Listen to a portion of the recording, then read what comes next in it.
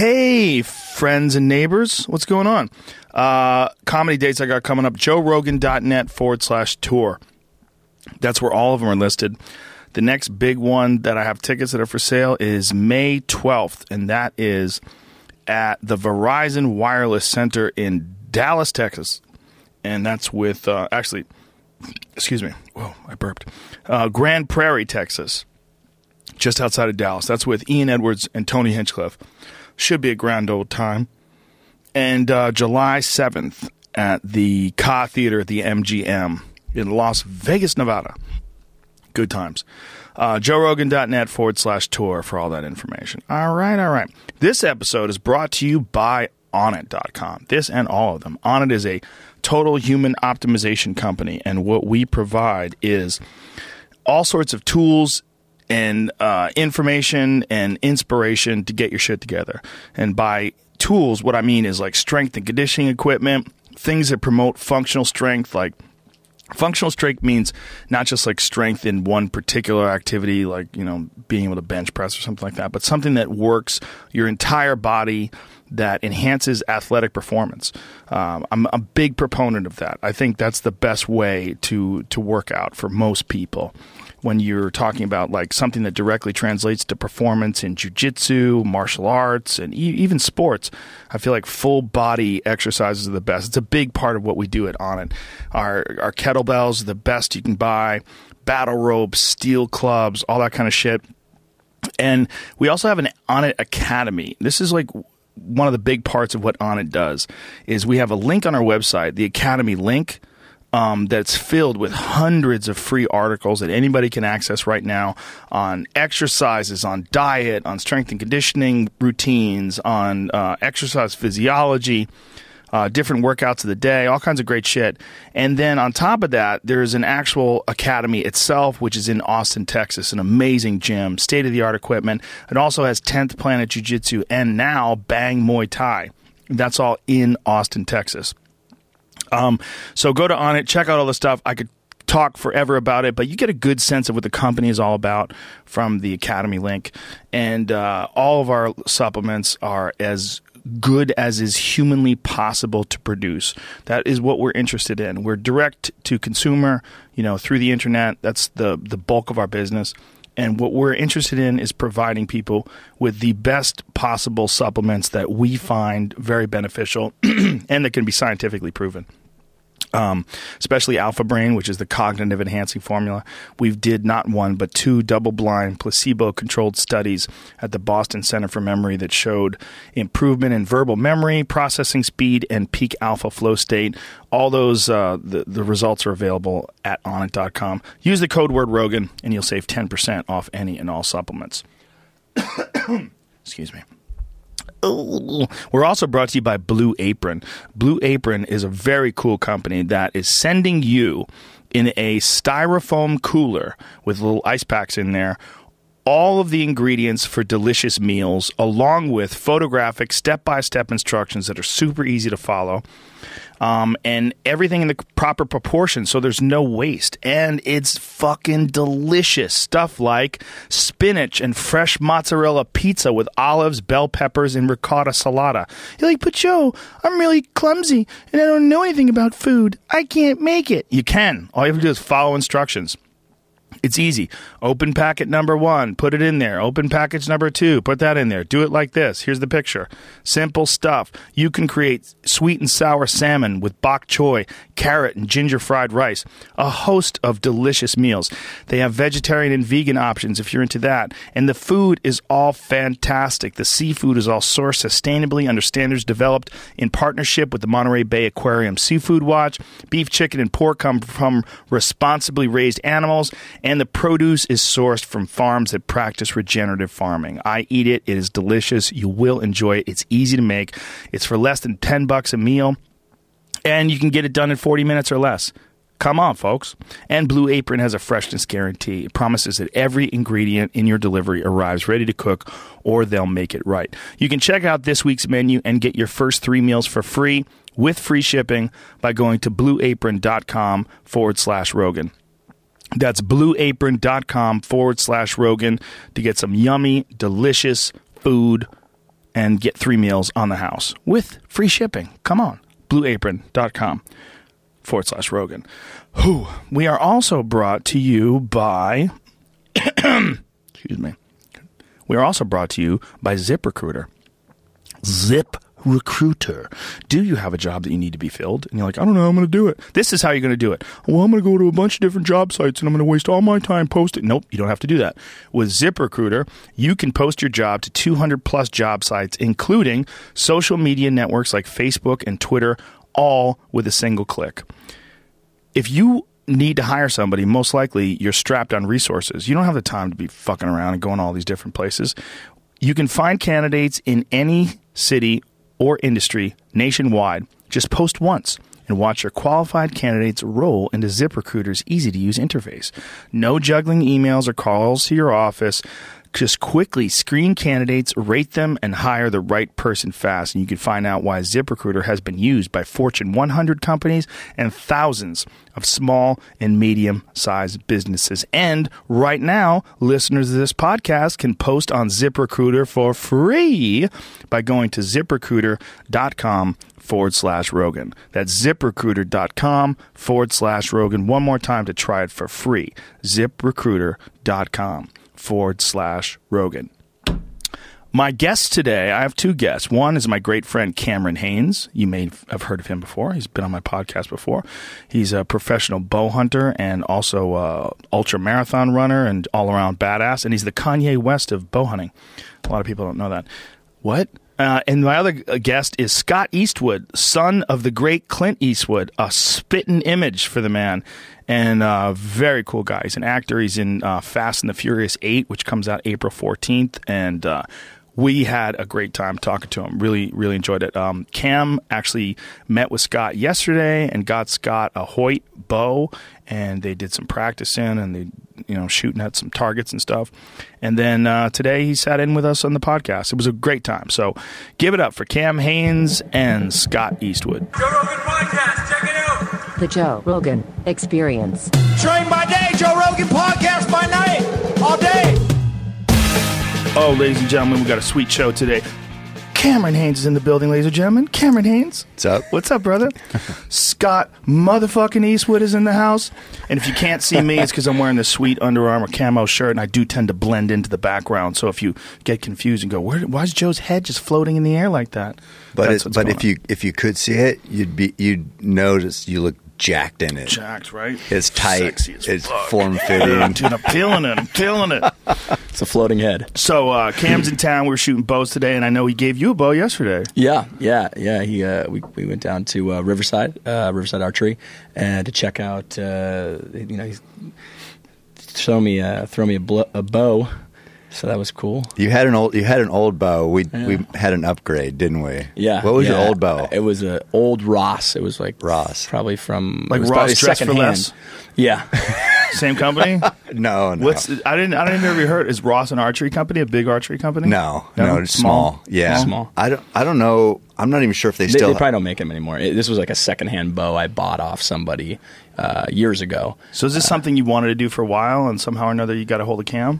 I don't remember how we got connected. It was like through Instagram. He likes to say I slid him a DM. Yeah. Like it's all like going down in the DMs. Some desperate girl. But I think. I mean, I always put up hunting stuff, obviously, and I think you commented maybe or something. Yeah. So it wasn't like an unsolicited DM. Hey, I'd like to get to know you a little better. But I think it was. Which would have been okay too, if you know. It's all good. I mean, it's 2017. Everybody's free to express themselves in the way they feel. Yeah. So it's something like that built on, and then we just started archery or talking archery, then hunting, and he grew up and has hunted and had the bow, and so he got done with his movie stuff and was here and thought, hey, let's get together. Yeah. Also the public land stuff too. I've been noticing you guys both been talking about that, and so I was really interested in that. So I started reading up about it and I just said, hey, how can I help? How can I get involved? Because this, means a lot to me. I'm a native Californian, and I grew up going to Yosemite, going hunting, going fishing, using the public lands. And so it was really important to me. My dad was a state parks commissioner. Most people don't know that. So when was this? What point in his life? This was got to be when before he was the mayor. No, Carmel. No, after. Really? Yeah, this was after. So fairly recently, then. Yeah, probably in the last, I would say, 15 years. Wow. I mean, I know he did it for a while and then got out. But he was big in the do you remember the toll road going through the San Clemente? No, I'm not aware of that. Yeah, so they were proposing this was when Arnold Schwarzenegger was in office, and they were proposing a toll road to go through San Clemente, which goes through Trestles, which is a popular surf break, and he was, everyone, got behind it. Surfrider Foundation, they didn't want it because it was going to destroy the wave and ultimately destroy the national park there. And so, he was big on that kind of stuff, and so I've always been, sort of following in his footsteps, saying, "Hey, we got to get in front of this problem." Dude, your dad's Clint Eastwood. That's that so true. Crazy. Yeah, that is so crazy. What is it like having Clint Eastwood as a dad? Like, what's your dad do? My dad is Clint Eastwood, bitch. People just be like, "Oh shit!" They just walk away, confused. Like, what happened to me? I just got hit with a rock. I mean, and you look like him, man. It's weird. Yeah. Like when I'm looking at you, I see your dad, like from the old outlaw Josie Wales days. Yeah. It's what's crazy is looking at photos of him when he was 12 and I was 12. You cannot tell the difference. You put them both in black and white, you can't tell the difference. Wow. Yeah, that's a trip. Yeah. What was it like growing up with him as a dad? When did you realize, like, holy shit? I think I realized. I'm 31, so I probably realized when I was about 8. I watched Unforgiven. Oh. Yeah. He let you watch that when you were 8? That's my favorite Clint Eastwood movie ever. Yeah. Well, there's High Plains Drifters right up there, too. Mm-hmm. Well, I don't know. It's hard to lock them down. Sure. But The Unforgiven's a dark movie, man. Yeah, it's dark. William Money. Killer of women and children. Ooh, that's a dark movie, man. We all got it coming. Yeah. That's what he says in that one. I love that. It was like probably one of the most realistic killers, too. Like the way he handled stuff and the way everybody else was like falling apart. Yeah. Like, you never saw that in those movies. Well, it was about regret. It was about a life filled of regret and filled with, things that you did wrong that you wish you could have, done better. And, it was sort of one last ride to, to do something better for his kids. So I think that was sort of interesting. It was sort of a final culmination of all his westerns. It really was, and almost like he updated them all too. Yeah. Because like in the old movies, like you'd have cowards and you'd have heroes and stuff like that, but in The Unforgiven, he took it to a totally different level, like psychologically. You know, like even the way like the switch goes off when he starts drinking. And then he starts just fucking murking everybody. Like the way it was handled, it seemed so realistic. Yeah. The way everybody would fall apart and gunfights and the way... I got to watch that again now. It's been a while. Yeah. Now I'm like, this sounds awesome. It's fucking great. It's a fucking great movie. I remember seeing it. I remember the movie. I went to see it in the movie theater, and when the credits rolled at the end, I just went like this. Whoa. Yeah, powerful one. Woo. Yeah, it's an intense movie, man. Fucking intense. So when you're 8, you figured it out? Like that movie? Right around then, yeah. I remember watching it. I'm not sure if I watched it with him or shortly after he made it. And just thinking, that is the coolest thing. And I want to do that. Mm-hmm. I want to be in movies. I want to tell stories like that. Wow. So how many, and you have brothers and sisters, and so how did all that work? Yeah, I've got a few sisters. My dad was a busy guy. How many kids in the family? How many wives? Yeah, let's just go with that. He's only had 2 wives, but he's had a few girlfriends, a few different babies, mamas. Yeah. So did you live with him? I did. Yeah. I would bounce back and forth. I lived with my mom. I lived with my mom in California until I was about 7 or 8, and then I lived. Then she moved. She packed up. This was kind of around the time when they split. Was your mom an actress too? No. She was just a normal person. Yeah, flight attendant. She had 2 kids with my dad, and she packed up. I think when they sort of split, and she moved to Hawaii. She had lived there when she was a lot younger, and so she had always loved Hawaii. And so I had gone to Hawaii to live probably from about 8 to about 16. Wow. Yeah. And then I ultimately moved back with my dad for the last couple years of high school. And so, yeah, it was an interesting upbringing, right? I mean, one hand I was, with my dad for some time, and one hand I was in Hawaii, living there. And, I don't know if you know anything about Hawaii as a white boy growing up. You're the minority. Yeah. Yeah. Mm-hmm. So it was a lot of fist fights. Did you show up with a Howley t-shirt on? Howley's rule. Pretty much. I mean, that's a lot of people don't realize that it's pretty. Hawaii's very from like a warrior society still, and that's a great thing, kind of, because it's very primal, and it's also sort of it's one of those things where there's not a lot of tolerance for someone that you don't know or part of your family, and. So for me it was tough. It was. Did they accept you eventually? Sports really bridged that gap. Football. I played football, and that really it was tough because the first year they were like, no, they were like, get the fuck out of here. That had to suck. Yeah, I was a kid then. I was probably I don't know. I can't remember 10 or so playing pee wee football, right? Right. And then as I would prove myself that I was down for hard work and down to throw hits, that that sort of bridged the gap, and then ultimately they were part of my team. And then so we would go to other schools and play other schools, and then I was still the Howley boy to everybody else, but they had my back now. So that was cool. That had to be a bizarre time, man, to be a 10-year-old and all of a sudden be in that environment. Sure. That was it was different. It was I didn't know any better because I'm trying to going, okay, well, this is what I got to deal with now. These are the cards I got dealt, so either got to man up. Yeah, I have a bunch of buddies who live in Hawaii, and they say that if you're respectful and you're not a douchebag, like after a while you just fit right in and everybody's cool with it. Yeah, I mean it's I grew up also as a surfer. Growing up surfing, and so there's definitely a pecking order and a respect there that you have to learn, or you're going to learn the hard way. And that's, I think that was a good thing, ultimately, because it kind of humbles you, and makes you know your place, which is good. Did you start training jiu-jitsu there? I started, actually. One of my good buddies who passed away, Paul Walker, got me into jiu-jitsu. He got me about 6 years ago, maybe more now. Yeah, he was like a purple belt, right, or a brown belt or something? Yeah, he was a brown belt when he died. And so yeah, he was diehard. I mean, he had a place in Hawaii actually, and he had he would go get mats, and he would get his place outfitted so he could practice at home. Oh wow. And he got me involved. And that's that's another thing that's great about over there is like you really realize, like, obviously jits is like the ultimate humbling. Yeah. For people, especially for I think for men who carry a lot of ego around or carry a lot of I think as men we're trying to figure out who we are, especially when we're young.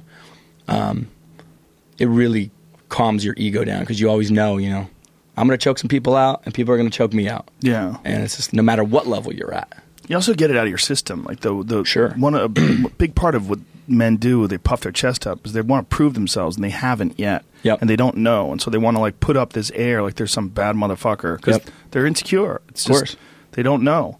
And once you've done it a bunch of times and trained for a few years, it all calms down. Yeah, you notice like all the guys who do it consistently, or the high level guys, just so calm. Yeah, so calm. And that's actually one thing I noticed about Cameron too. He's a calm motherfucker because he spends a lot of time out in the wilderness, and I think that has a big with the world we live in now today. Yeah, we're. Yeah, and we talked about this some of the experiences, the stressful experiences, and the hard. I mean, life here is never hard, really. The challenges we face in the regular, everyday Sometimes world. you have traffic, dude. Sometimes the line at Starbucks is huge. I know that. Okay, that's hard. Okay, Sometimes aside they from spell that, your name that is wrong. tough. They spell Cam with a K. right? But so, it puts it in perspective. It's just kind of like what you're saying. But yeah, you need experiences like that. Just you kind of simulate those in training or in the hunts that I do or the races that I do, and it keeps it in perspective. So you don't get wound up over the little stuff. It's like no biggie. There's also like there's a humbling just being in the woods. Yeah, You just realize like, oh, this doesn't matter if I never existed. No. Like if human beings were never invented, these woods would be exactly like this. no, and that I've thought about that a lot. Well, I've been in the mountains, and I'd say if something happens, if who knows, you die for whatever reason, nothing there changes an iota. Yeah. I mean, it's nothing is going to, so it's like your existence doesn't even matter. Yeah. And I think we feel too self-important sometimes. I think some people do. Sure. And so in that situation, you're like, okay, I'm nothing really. My friend Ryan Callahan, Ryan from First Light. Yeah. He was out in the woods with two friends of his, and they work for the park. They work like rangers or something, and they found a human skull, and they're like, "Whoa!" And it just puts it all in perspective. Like you're out deep in the backcountry, and you find a human skull, and it's just like, okay, yeah, this is real. Like Right. this was a person. Something went wrong. And they just And now here they never are. found them, and it just Could happen. happens. Could be a bear. Could be a cat. Could be a trip. lightning. Yeah. I mean, lightning happens a lot to people Oh out yeah. there. Yeah. But I was telling you the other day, Cameron, about I've been doing a lot of reading about like circadian rhythms in our body because I've had chronic sleepwalking, chronic night terrors since I was a little kid. What is night terrors? What's the difference between night terrors and sleepwalking? I don't know. I mean, I've had both. So What is the night terrors? a night terror would be sort of you wake up in the middle of the night to a scream, yelling. Oh, that's every day for me. No, get That's my out life. in the middle of that's a bad dream. And they can I think they can coincide with sleepwalking, probably. So stress related. I think so. It's hard to say. I got them when I was young. When I started getting them, I think when I was about in 6th grade. So I don't know if it was stress related or what it was.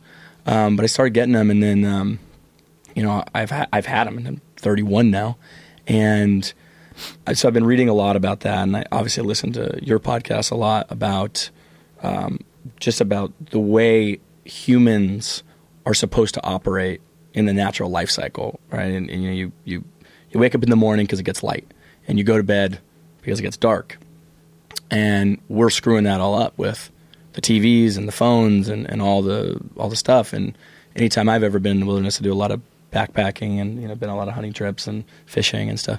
It really calms my body down a lot.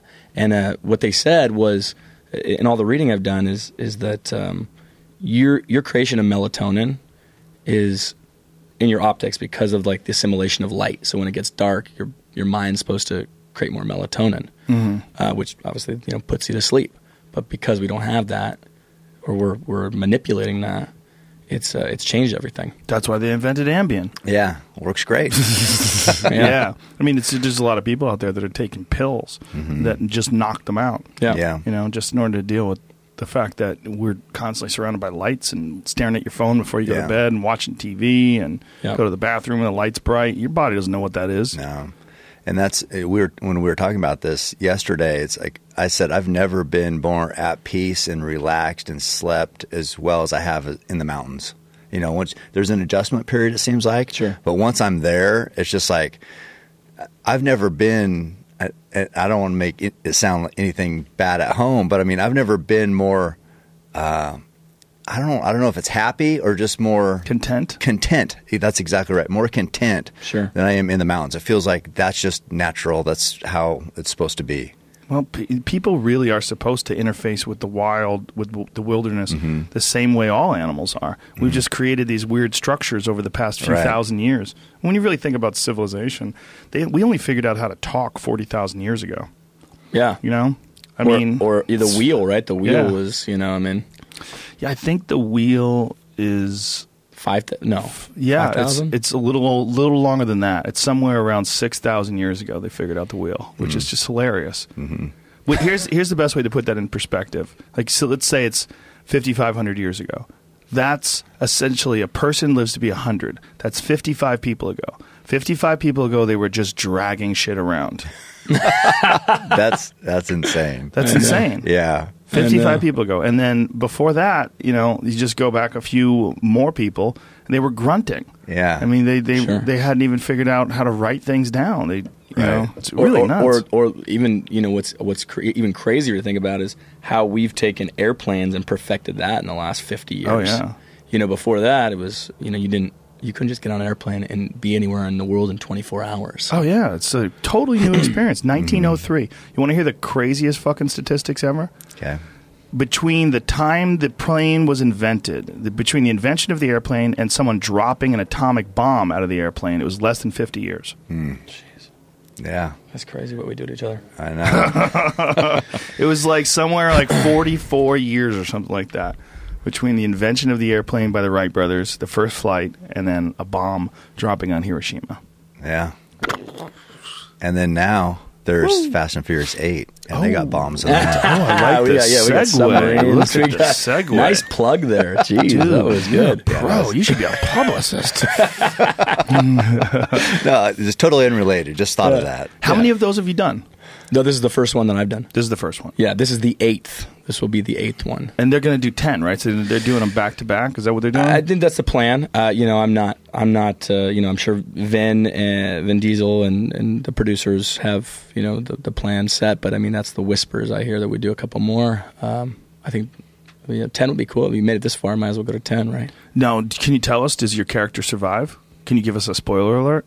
Are you allowed to? I saw the movie. You can tell me then. You're not obligated. You didn't have to sign anything, did you? It was good last night. I mean, Scott had a big role. It was cool because I didn't know. You never know. Yeah, it's just sure. like didn't ask, didn't anything. But yeah, he's all over it the whole time. So it's cool. He did a good job. Let's just say it's a good one, and everyone will like it. Are you a muscle car guy? Do you like muscle cars? Yeah, I'm a classic car guy.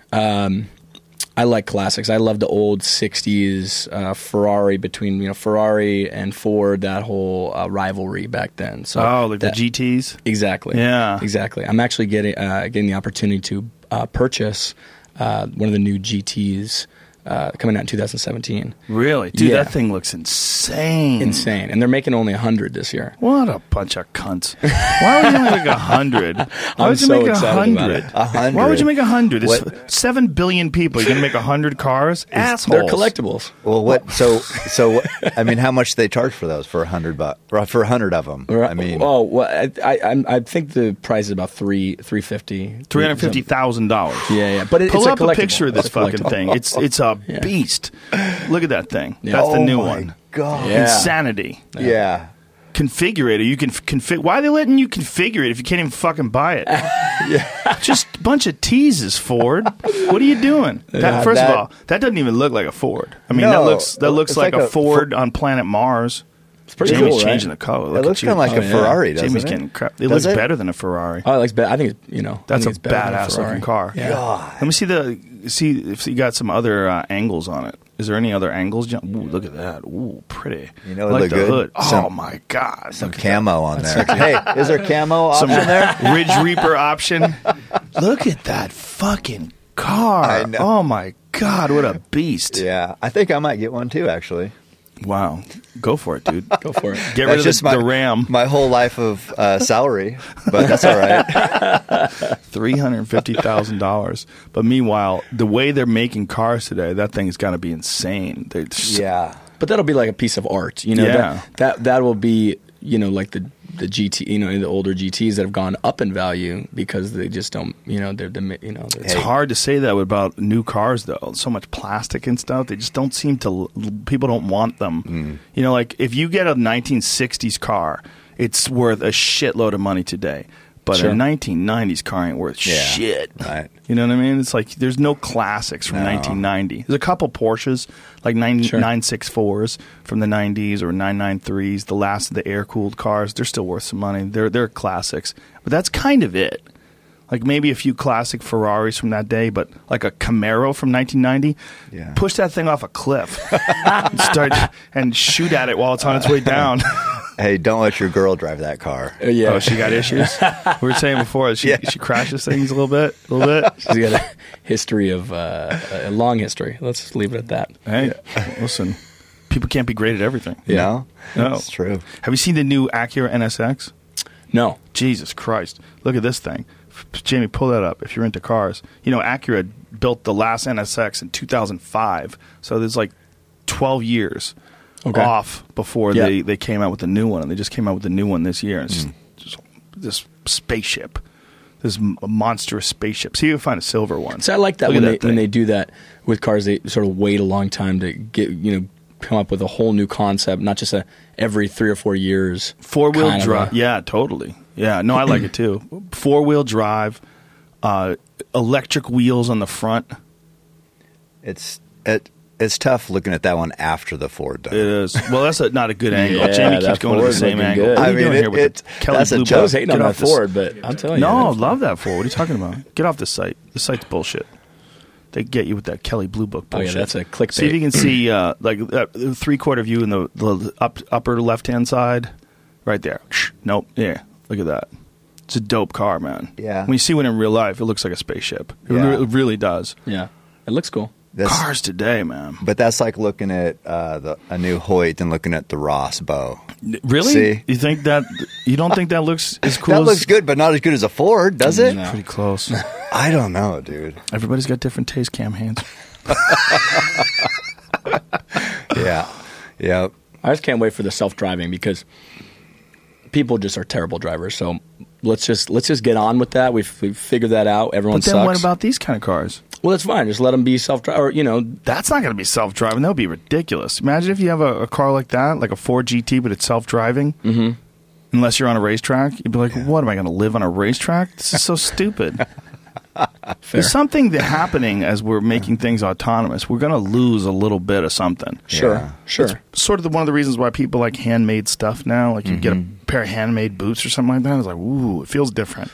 I got... No, these are handmade. Lucchese's. Are they really? Yep. Yeah. Lucchese's handmade. I think they take like 18. No, it was maybe like 11 days to do from start to finish. With all the leathering and stuff they do. I mean, they do it in different stages. Right. But they're the best boots on the market. And doesn't that feel different? Like when you have them, like there's something knowing that a person made it too. Yep. Well, they're just so comfortable. Yeah. I mean, cowboy boots normally aren't that comfortable, but that's what my boots were yesterday too. Yeah. So nice. I was reading this podcast.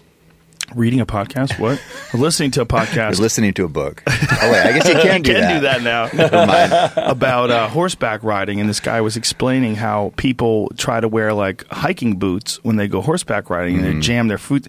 He's like, there's a reason why cowboy boots fall off so easy. Yeah. It's so you don't get dragged behind a fucking horse. Yeah. Like it's supposed to happen that way. Yeah, that's why they're pointed. So they slide in and slide out. They slide in and slide out, and they slip right off your feet. Yeah. Yep. And you get a good pair of these. I mean, they'll last 10, 20. I mean, it lasts a lifetime. Yeah. You know what I mean? It could. Yeah. I got the ones I had yesterday, which were like $1,000, and I just got them resold because I'd worn them so much. $74.50. To resell it? Yeah, brand new soles on. Boom. I mean, brand new boot. I've heard that since you have your own Under Armour sneaker, that you're the Kanye West of badasses. Is this true? I don't know what that means. Well, no, the Kanye West of bow hunting. Well, because Kanye West has Yeezys. Do you know what Yeezys are? Yeah, his shoe. Right. Yeah, but Jamie buys them. Look, I think he's got them on. You have them on. You son of a got bitch. them. He's such a weirdo. He's got like 5 pairs of them. This weirdo. So I don't even know what that is. Hey, Yeezy. That's what the kids are calling. Jamie, aren't those a lot? Like expensive? Stupid expensive. If you can't get them when they come on sale, they are a lot. Like how much are they right out of the gate? The ones that are going to resale that come out this month, they're reselling for $2,000 right now. They're $200 retail. 200 retail, and they sell for $2,000. Yeah, because they make what 100 pair, like 20,000. Like that goddamn. You can get a free one with a Ford GT. Yeah. So I think anyway, I think that's how Brandon's reference is tied in. It's Kanye's shoe. Yes, that's what it is. Right. Yeah, it's not that you're an egotistical, autistic rapper. It's not that. Well, I see him he was at the UFC fight. I don't know. I was there. Yeah. I don't know which one it was. Oh, yeah, that's right. He was there with the boyfriend that J-Lo dumped because he went to the UFC. It was one of Connor's fights. Oh, was it? That's what it was. Yeah. The boyfriend wanted to go to the McGregor fight, and J-Lo was like, "Fuck that, bitch! She's staying with me." Jamie got a picture with him. Jeez. Didn't You you? got a picture with Kanye? Yeah. Here's. I remember. But here's Kanye West, even at the UFC fight, just like this. Well, I saw him smile a few times when he met some people. Really? Yeah, but he needs a hug. I got him to smile. Did you? What'd you do? Touch No, his he butt? didn't smile. Not in your picture, did he? Yeah, I'll pull it up. What'd you do to get him to smile? Where'd it go? Well, he needs a hug. That's what I think. Needs a hug and some good friends. Someone to calm him down. I think so. Yeah. Settle down, dude. Let me talk to you about your prenup. You got one, right? That's what I would do. There he is. That is not smile. That was a little smirk. No, not really. It's a No, Kanye smile. that's not. You're just the smile from Tony Hinchcliffe is bouncing know, off. Plus, right. you didn't smile, so he was like, "Why am I fucking smiling if this dude isn't smiling? You're not even happy to meet me, you fuck. Why even taking a picture? # blessed." At least he's got Tupac on his Yes, shirt. he's got taste in that regard. That's the best thing about that, other than Jamie and Tony. Yes, I agree. The Tupac shirt's a good move. It's a good move. Yeah, Yeah. if you're, I don't know. The rapper world is a very fucking strange world. I can't even imagine. No. But Hey, I did want to ask something. So, when you're growing up, was there pressure because your dad was Clint Eastwood? Did you? And then you said you wanted to be an actor. You knew. Was that? I know we're going back to it, but I was just yeah, wondering. that's a good question. Well, I think I always wanted to be tell stories. I don't know if I necessarily knew I wanted to be an actor. I think as I get older, I realize it's more about telling stories.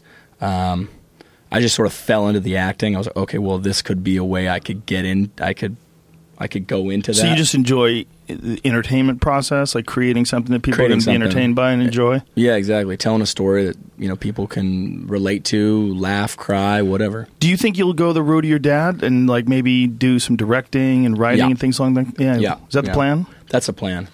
That's the plan.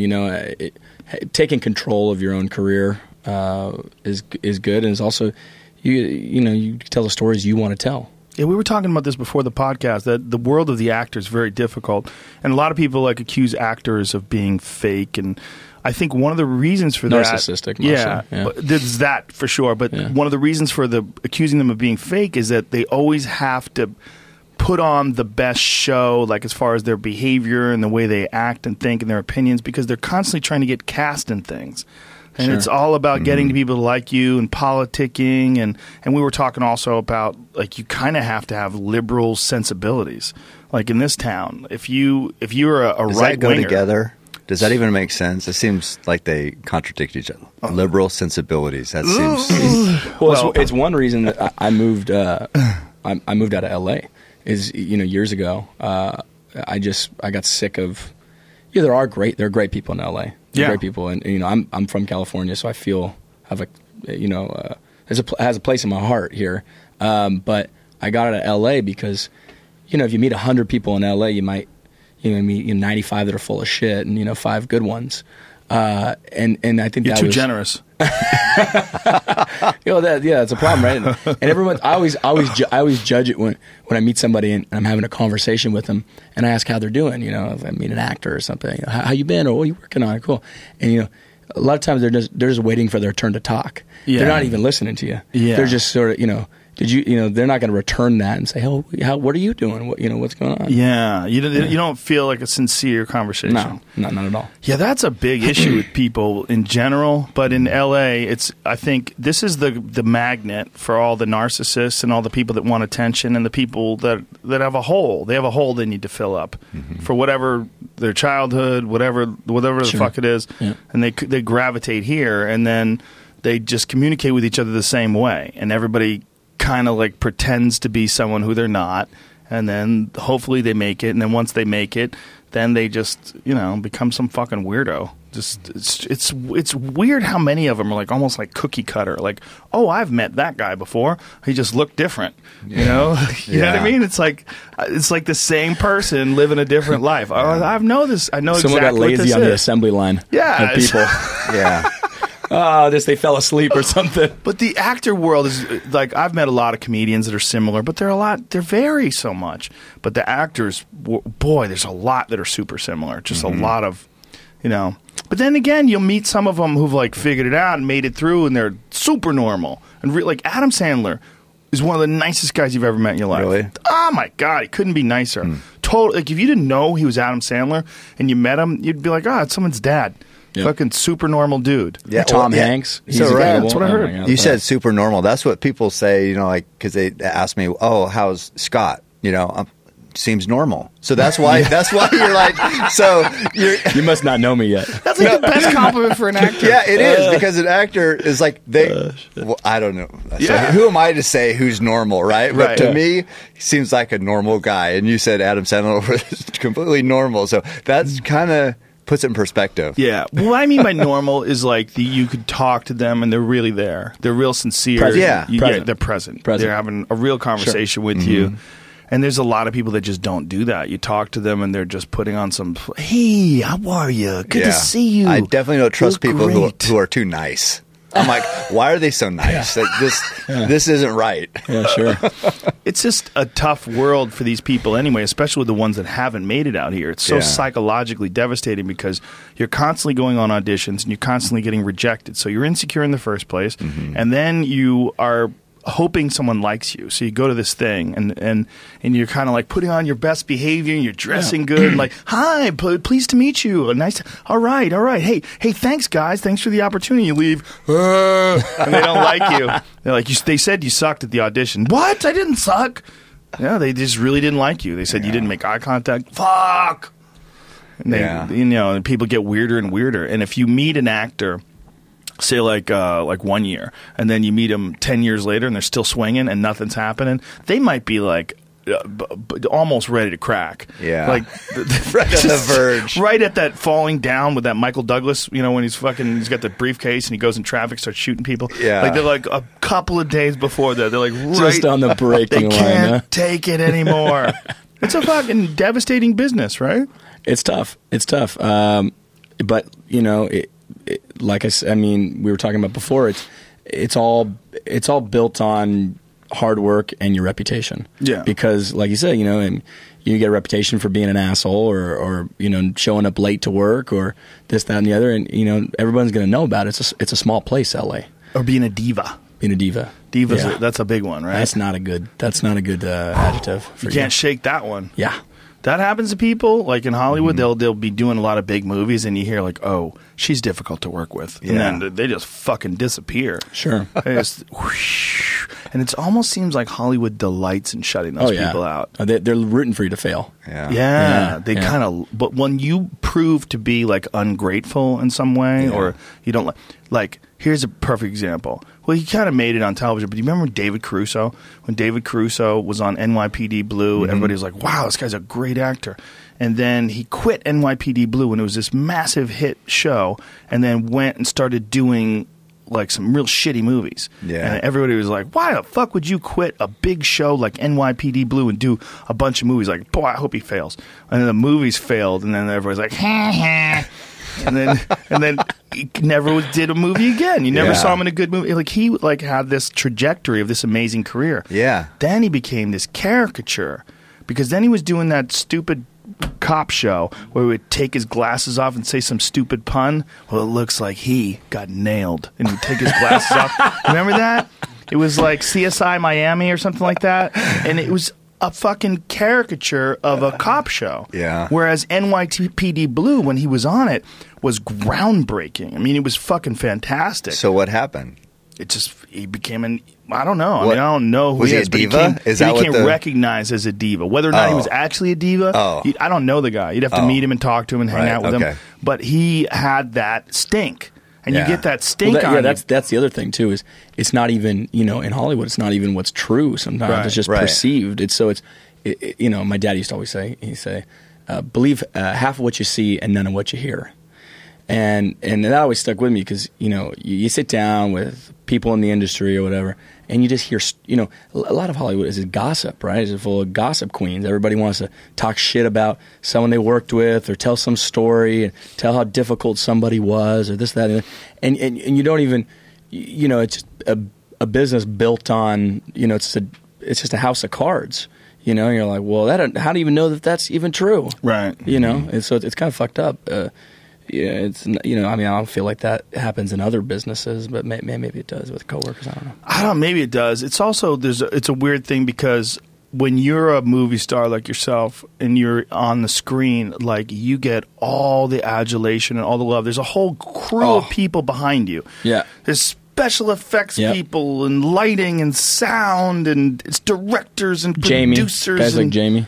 And young Jamie. There's 100 people to every one that's on the screen, right? At least and so they get no love. Yeah, it's weird, right? They get no love, and that's where the business side of the business is so delusioned because the agents and the people around it, they're not the ones there, putting in the sweat every day for 5 months to make a film. Right. Pulling the creative ideas, pulling the hard work, the grips and all the guys who are underpaid and are working just to make money to feed their families. So it's interesting because I saw it from a very different lens. I saw it from my father's lens, which is my dad, show up on time, get the movie done, shoot it fast, treat everybody good, and work with the same people over and over again. Do the right thing by people, have integrity. Whereas people don't see that side of the business. There's so much other stuff that people never get love for in the film industry. Yeah, well, the long hours. That's another thing that people don't understand. If you're on a film set, like what's an average day for you? It could be, a short day is a 12-hour day. So it's, 12 to 16 sometimes. And how many days a week are you working? 5, 6. When you're on location, you could be in a movie that's doing a 6-day work week, or you could be doing a 5-day, but by the end, everyone's doing a 6, sometimes even, you're just you're in full throttle to get the movie done. Now, when you're on location, do you have to squeeze a workout in to keep your brain sane? Yeah. How do you do that on a 16-hour day? I try to do it during lunch because I find that if you go to lunch, you get sluggish after lunch, right? And then you're going, oh well, shit, I got to get back in there, and do this. Now I got to hit the coffee, or I got to hit the whatever to get stimulated. Cocaine, get back right? On. Yeah, that's what you're saying. Yeah, just a meth. Are you a meth guy or a coke guy? But mostly meth. Just a bump to get the head straight. Just a little bit. Woo! But yeah, so I think working out during lunch seems to be the best thing for me because I don't do well in the mornings for a workout because I feel stiff. Mm-hmm. So I like to get the blood going first. If I can hit it during lunch, even if I'm on set, I'll do whatever, dumbbells, this, that, and the other, and then I'll get some endorphins kicking. Yeah, I used to do that too, but now lately, over the last not even lately, but over the last 5 or 6 years, I like to get up and the first thing I do work out. Especially if I was doing jiu-jitsu in the afternoon and I needed to do a lifting session, I wanted as much space between the lifting and the jiu-jitsu as possible so I can recover. So for me, it's just get up. And even though I don't feel good in the morning, once the blood starts pumping and the sweat, you got to just remind yourself, I know you feel like shit. Just do the few reps, get that blood going, and then once you're sweating, It's all the same, Well, I do it in the morning too. I worked out this morning and plus meth, but I just that helps you feel the same. So So in the movie Fast 8, we had a lot of sleeveless shirts, which that's awesome. You're a big fan of those. I'm a big fan of those. That's why you slid me a DM. Yeah, I got a lot of shirtless stuff going on Instagram. I'm not sure about the connection. He's confused right now. He doesn't know what we're talking about, but he'll press on. So, did those guys? So, Rock, Statham, did we have to do push-ups in there to keep that pump for the scenes? It's a very good question.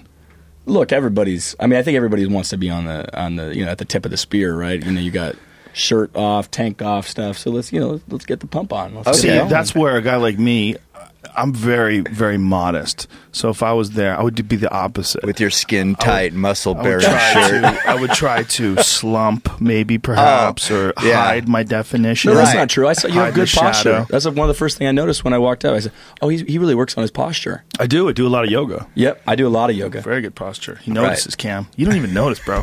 That was claim to be my friend. Never commented on my posture. That was one of the first things because I got into yoga about 10 years ago, and it's changed my life. It's amazing, right? It's changed my life. There's no pump in yoga. There's no pump in yoga. We've discussed this. Cam likes sleeveless shirts and getting his pump on. Yeah. And it doesn't like touching his toes. That's a struggle. I can do this. The knees bent. Yeah. But anyway. I think that was one of the first thing a guy told me when I was getting into it. He said, "You really got to work on your posture." He goes, "You're gonna, look at guys who are 90 walking around on the street who are slumped over." He goes, "Do you want to be like that?" I mean, it kind of got me quick. I was like, tell that guy to settle the fuck down. I'm 31 years old. How about you relax, pal? Yeah. See, he's got such a better attitude because I would have said, "Worry about yourself." Exactly. I'm used to getting critiqued online, and so maybe I'm just a little defensive. Well, these seats that we're sitting in are the best.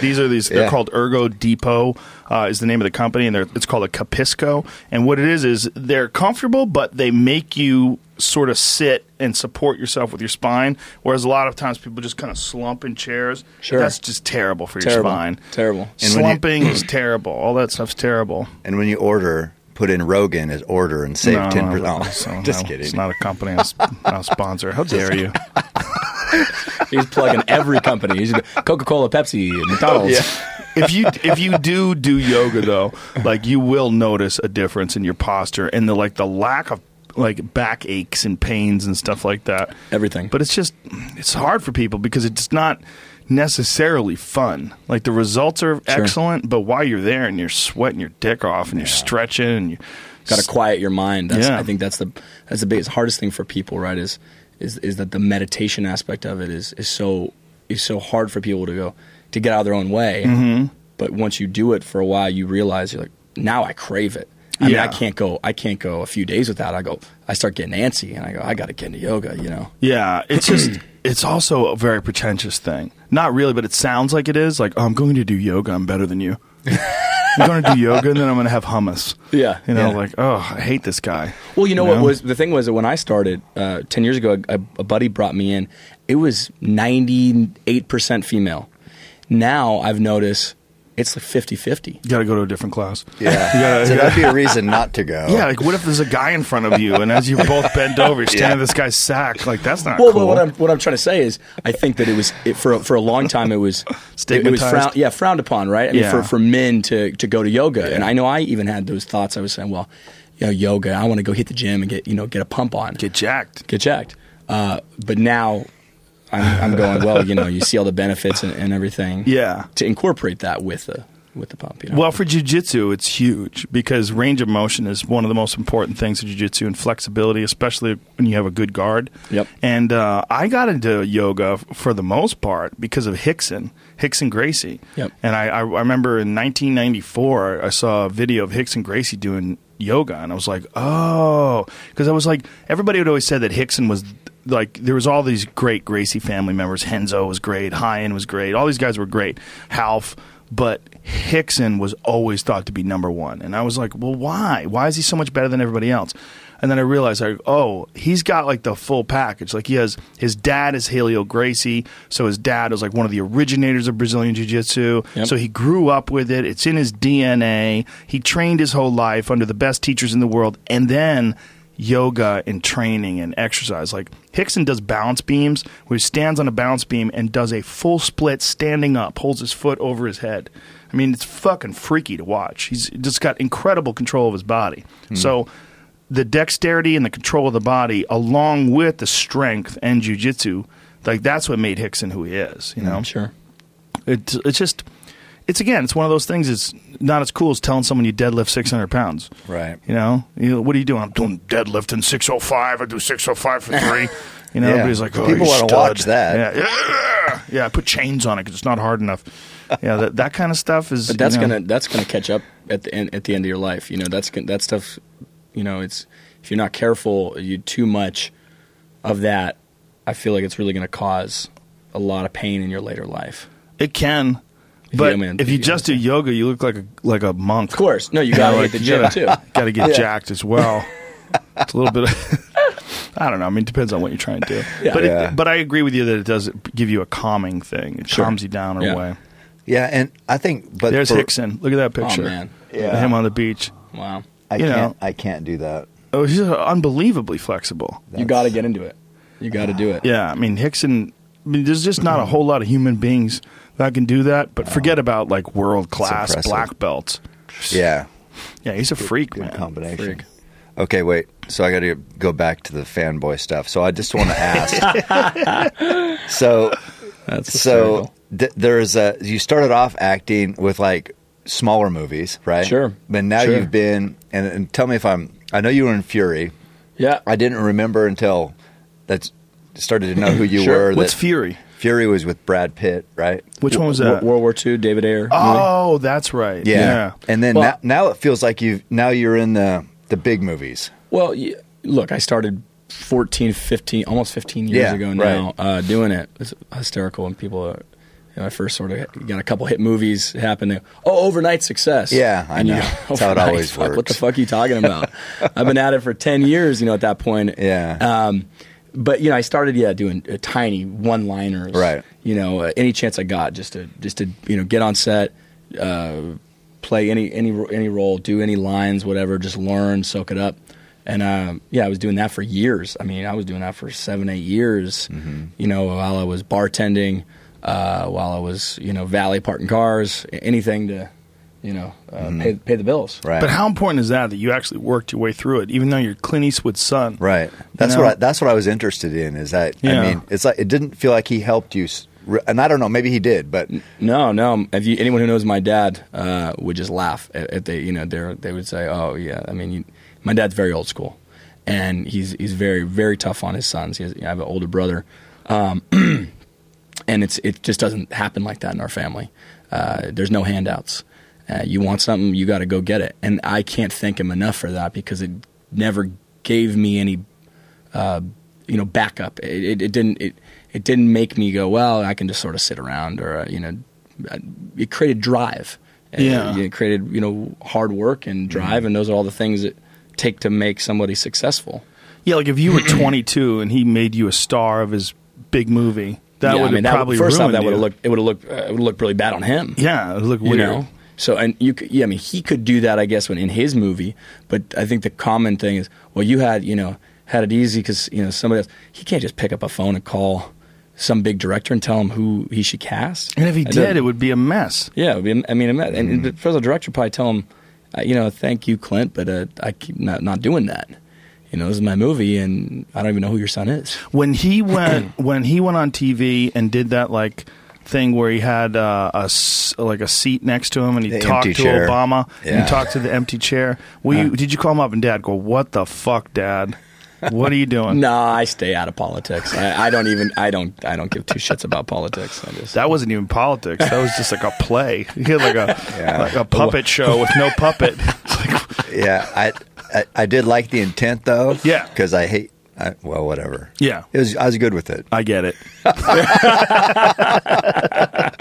But hey, restraint of tongue and pen. Hey, so didn't you try out, or I don't even know how to, but didn't you audition? There you go.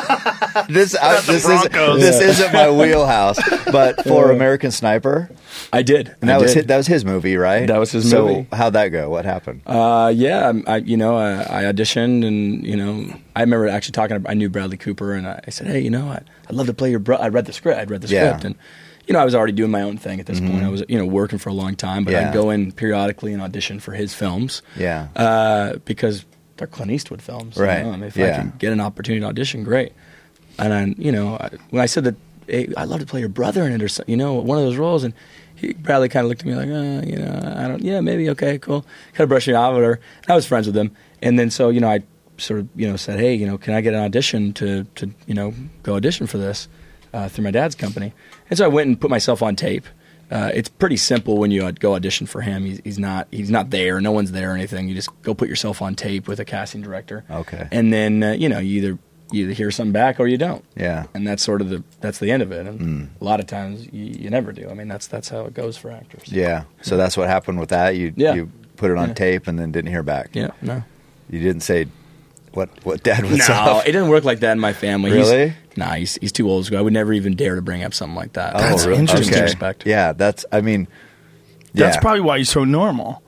Me? Yeah, because look, those people that are in those sheltered families where it's not good. It's not good. It's not good for you. No, you don't have the value for $1, the value for hard work. You don't have everything becomes blurred. Well, how you it's treat handed people to you, yeah. everything, I think that's the same way with inheritance. I mean, it's very rare that someone inherits a shitload of money early on in life and then winds up having character and being... They say that Donald Trump is like that he's a cool guy. Like, everybody I know that's met him, I know he gets a lot of weird press, but the guys that I know that know him say he's a really nice guy, really down-to-earth, really normal, really healthy. And I've heard that about a lot of Trump's kids, which is really strange. Yeah. Because he's this crazy, I'm the best, I do the best things, my ratings are the best. But you would think that he would be like this... dicky dad, but apparently he's done a great job as a dad, which is very strange, Yeah. But I don't know. that's what I hear about Donald Trump Jr. Yeah, I've heard that too, and he bow hunts, so he does. Got to be cool. So he's got that going. Maybe that's why he's cool. I mean, maybe That's probably it. I mean, it might have something to do with it, for real. Like just all those experiences in the wild. Well, no, and we just today. So we've shot a lot of air. I mean, I've been doing this for 30 years. You've been doing this for years now, and still, it's so humbling. Yeah. I mean, there's, it's not easy making a good shot. Yeah, every now and then one goes right into the neck of the target, and you're like, what the fuck? I've been doing this all day. Yeah. And one just, doink, just goes wrong. You talk about ego checks. I mean, anytime you think you're good at archery, for sure, there's a wake-up call. Yeah, I mean, it is not easy. Yeah. It's not an easy thing to do. And then also, it's like waiting, stalking with the friend. hunt? And then all of a sudden... Here comes the time. Ready? Get ready. Pull a shot. Now? Is it really happening? Is it really? And then you have to execute a great shot under this insane, overcome the tremendous adrenaline. putt. Yeah. Have you done bow hunting yet? Yep. What have you bow hunted? Deer. Have you been successful? I have. That's a nice thing, huh? Yeah. What kind? Blacktail? What'd you do? Yeah, Whitetail? in California. Oh, Yeah. okay. Nice. And it is like very like you said, it's totally in the pocket. All of a sudden it's now an adrenaline, and then you're, it's over because you either missed the shot or you didn't take it, and you're like, You know what they say, Cam? That there's a direct correlation between lower heart rate and good archery. That there's actually been studies done, like in these European circles where there are target archers. And one of the things that they found to improve, Dudley was talking about this on his podcast, Knock On his podcast. He was talking about that running in particular is really good at lowering your heart rate, obviously, but then also the side effect of that is it improves archery and it improves your ability under pressure to keep your heart rate down because your heart rate is naturally lower. Right. Like your resting heart rate's got to be stupid low. Like what is it? I don't know, 40s. Yeah, 40s. Wow. Yeah. So I thought mine was good in the 55 or something. That's crazy. Yeah. You know what Michael Bisping's is? 34. Yeah. Jeez. Yeah. Savage. Most good marathon runners are low 40s. Upper 30s. Yeah. So when you have that going for you, like say if your heart rate gets jacked up and you calm it down, you're probably still going to be like within the 60s or 70s. Whereas a guy who's like some fucking bubba with some big sloppy gut and, and he's taking rip fuel just so he can get up to the top of the mountain. Yeah. When he gets up there and sees something, he's like, he's tired, he's winded, his heart rate's already jacked, and it's harder to execute a good shot under those conditions. Yeah. And I mean, just like with running and exercising, you recover faster the better shape you're in. So that's kind of why, I mean, it can peak, but then it's back low, normal, and then you're more composed. So, I mean, it takes a while for those guys to recover if they're not in shape. After all my years of exercising, I've just started running. Wow. We're running today. We're running today. We're running the trails today after this. I'm trying to keep up Trying to keep up with him? Ridiculous. That's crazy. Yeah, he told me that. I said, it's not okay. for me, buddy. It's not like doing for me. jiu-jitsu with Hickson. You're going to get killed. Just go out there and do it. Yeah. Don't be a pussy. How many miles are you guys going to do today? Probably 20 or 30. If he can make that. I mean, no, just kidding. You're kidding, right? He's got weird shoes on. But honestly, seriously, Addy, if you're training for 230 miles, how many do you do a day? Yeah, because you can't do a marathon every day, right? You kill yourself. He was doing a half marathon every day. Yeah, at least. There's days, there's weeks getting ready for the Bigfoot that I ran 130, 140 miles. So that's almost 20 miles a day. And the Bigfoot is 205 miles over what'd you do, 78 hours? 78:56. Did you see that ultramarathon guy who finished 6 seconds past the deadline? Oh, Barkley. Did you see that? The Barkley Marathon. Yeah, he fucked up. I know. He took a detour. No, I know that race. They've been sending me messages, and they tagged I don't know if it was both of us, but the other day did a tweet. Somebody mentioned my name for it, and so the race actually tweeted and said that I wouldn't be able to finish because I'd want to get up in a tree stand and kill some of the wild pigs running around. Was there a lot of pigs? Yeah, apparently I didn't know this, but so that Barkley Marathon itself tweeted that. Where is it? Tennessee. Oh, yeah, that place is infested apparently. Yeah, Tennessee. So it's and I got it. There's a whole story behind it. I wish I knew it because I'm going to sound stupid, but there's a prison there. And I can't remember who was in the prison. Some famous criminal killed somebody or tried to kill somebody. Anyway, escaped, and he made it. Was out for 55 hours, something like that. Made it just 8 miles, and they got him. So that's kind of how the race originated. There's a story behind it. So the race is there around that prison in that same country. Wow! And so the goal, the time limit, is something around that 55 hours, and you have 5 loops. You go one way on the first loop, opposite, and the course isn't marked, so you're navigating with a map that you have to create yourself. And to get the checkpoints, there's books there at every checkpoint, and you have a certain number of the page, and they say you go and pull out page 12 of every book. This is how it works, and then you bring it back to make sure, and they check you when you get the lap completed and say, okay, you hit every checkpoint, here's all the pages of those books, and then you do another lap. And but what if you run with some douchebag who's like, fuck page 3, I'm pulling his page out too. Page 7 could suck my ass. Yeah, and just starts pulling people's pages out. There's honor and if somebody working that hard, usually you don't have to worry. They respect other people working that hard too. Right. You know what I mean? It's just kind of the thing. Yeah, the honor culture. system. The culture of it. Yeah. So I mean, I wouldn't worry about something like that. But it sounds like a brutal race. I think it might be up to 15 people now have completed it in 25 years. Whoa. It's tough. And this guy missed it by 6 seconds? Yeah. Jesus Christ, because he fucked up and made an error in his path? Something happened, and I didn't read the whole story, but yeah. So you have to do it inside of 60 hours, is that what it is? Something like that, yeah. And he was like 60 hours and 6 seconds or something like that. It says he when he was going around the race, he came to a staircase, and there's no staircases in the marathon, so he knew he fucked up then. Oh, okay. Oh, boy. He was super sleep deprived. He knew he made a wrong turn. Yeah. He was 2 miles from the end of the race. Yeah. Wow. And there's no course. So you just run in the woods? Yeah. Jesus Christ. Sounds ridiculous. So they have the map up there, the topo map up there, and you create your own map off of that map. And you can't use a map. You can't use a phone. You can't use a GPS. So there's navigating as a part of this thing. When are you doing it? I want to do it. I know you do, I fuck. do. I can tell.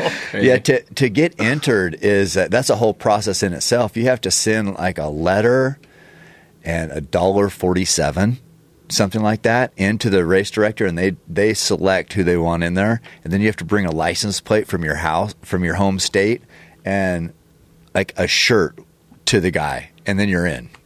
Wow. So there's a lot of crazy. I don't know. It's just a history. Bring him a shirt. Can you give him a Keep Hammering shirt?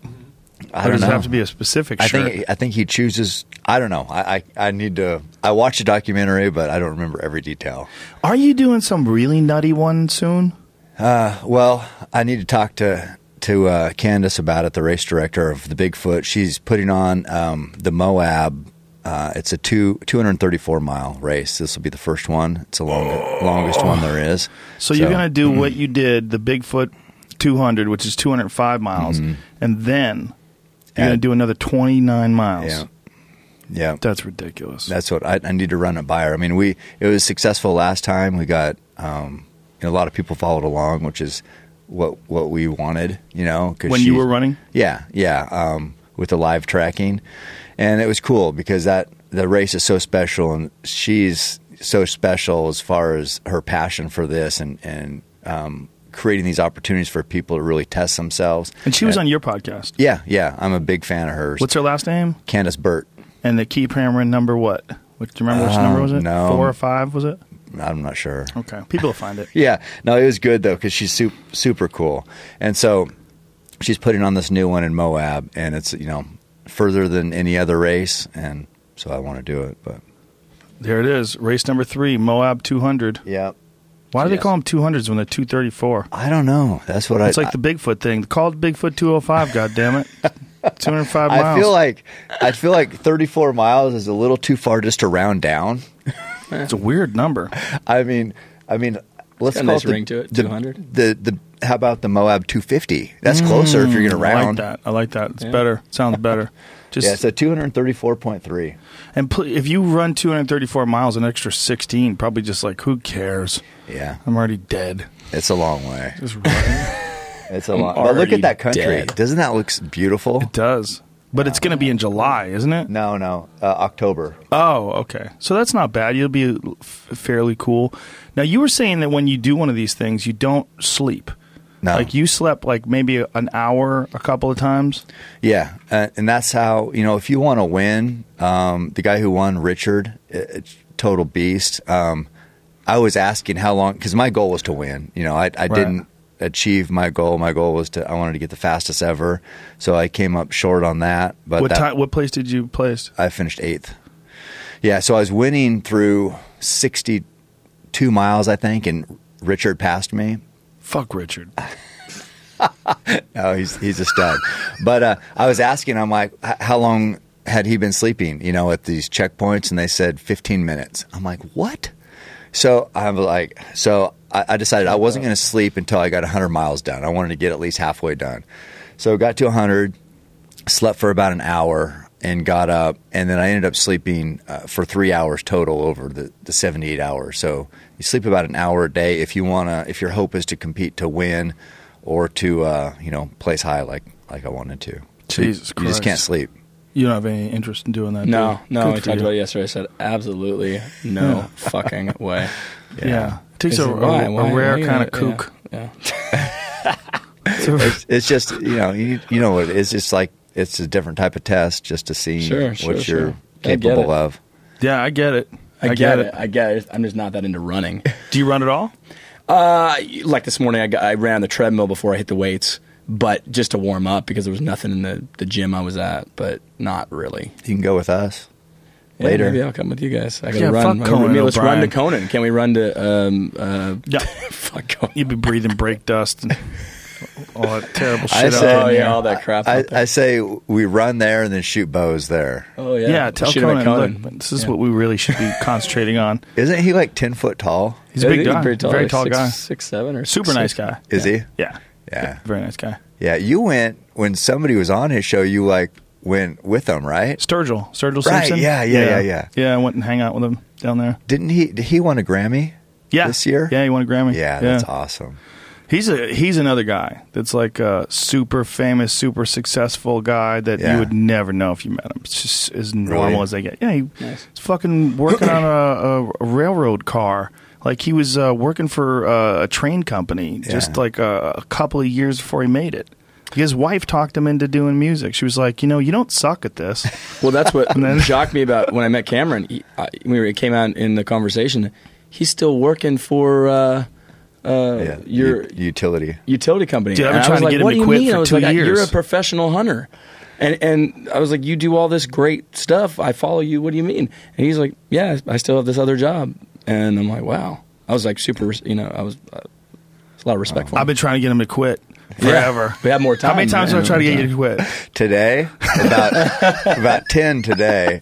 He's like, let's go to Hawaii. We can hunt there. They got all sorts of axis deer. Oh, yeah, axis deer on Maui and stuff. Yeah, it's going to be awesome. So that's in June. that's Well, I'm going, and I'm trying to drag him along. He's like, I have to quit my job. I'm like, good, we killed 2 birds with 1 stone. I know. So it's like, yeah. You're going to go with like Shane Dorian or something? Yeah, Shane's going to be down there. My friend Remy Warren's going to be down there. John hell Dudley's yeah. going to be down there. It should be a gay old time. Hey, man, if Flintstone you got style. an extra spot. You want to go? I For would real? love to, yeah. I'll see if we That'd can be make something awesome. happen. I'll see if we can make something happen. I'll find out what's going on. But apparently, Lanai in particular. Yeah. Well, they say Maui. Remy Warren just got back from Maui. So Maui's got axis good deer on all the south over. side. Yeah, they've got a lot down there. Yeah. So have you hunted there too? No, Oh, I've you never got the did? chance. No, Where have you I've hunted? In south here, mostly in the Southern California area. But When you were hunting, were you still hunting spot and stalk? Like, what are you doing? No, tree stand. Just knowing the areas with a friend who knew the areas and walking and fleshing them out. And you were doing it with that Ross bow. Why are you laughing? There's nothing wrong with that. He's just a little bit self-conscious about the Ross. Yeah, nothing wrong with it. Hey, man, that thing was a good bow. It killed a deer apparently. Yeah. So well, now that you have a Hoyt though. Yeah, that thing's like the most balanced. I mean, you feel immediately when you. They're so good. Those new ones are so good. It's so crazy because the first one Cam ever got me was only 4 years ago, and you would think like, wow, that's pretty recent, and it was awesome at the time. But if you had to go back to it today, be like, oh, this piece of shit. Like this thing. It's like, but not really. But bow technology just keeps increasing. Yeah. Every year they get a little better, a little bit better, a little bit better. Yeah, sure. And you might not know. I mean. Because I always say, it's like, oh, I try not to be the guy who's like, oh, this is the best thing I've ever shot. But it's slightly better. And as we know in hunting, that there's a fine line between success and failure. So that slightly better might be the difference. Yeah. You know a lot more. I'm an amateur in comparison. And I don't want to. I did beat him. I did outshoot him. He did. A couple times yesterday. Did you really? Wait, a couple times? I was like, you're taking a liberty. I remember, a liberty there. I remember a time. Well, that is the beautiful thing about archery is that there really is no perfection in archery. I mean, you can get a perfect shot, but to be perfect every time you shoot is never been done, really. No, sure. Well, I will say, by the end of the day, we were out there in the parking lot of Riverside Archery. We had a 46-yard shot, and Scott was laying them in there. Nice. I mean, nice, tight group. We were shooting 3 arrows at a time. I mean, and that's just in a day with that new bow. That new bow, yeah. Yeah.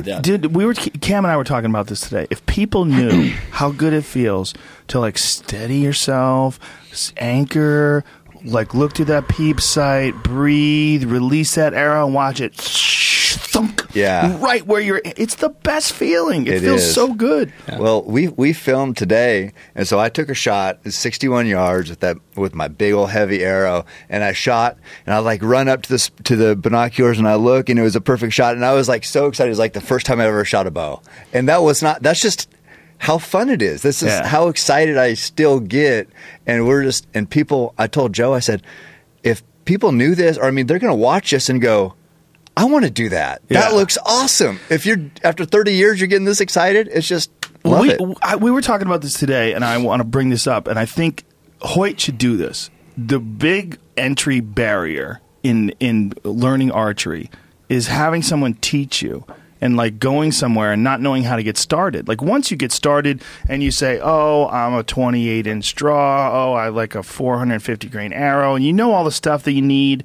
Then it becomes easier to sort of do. But the beginning, it's so daunting and confusing. Yeah. The learning curve is so long.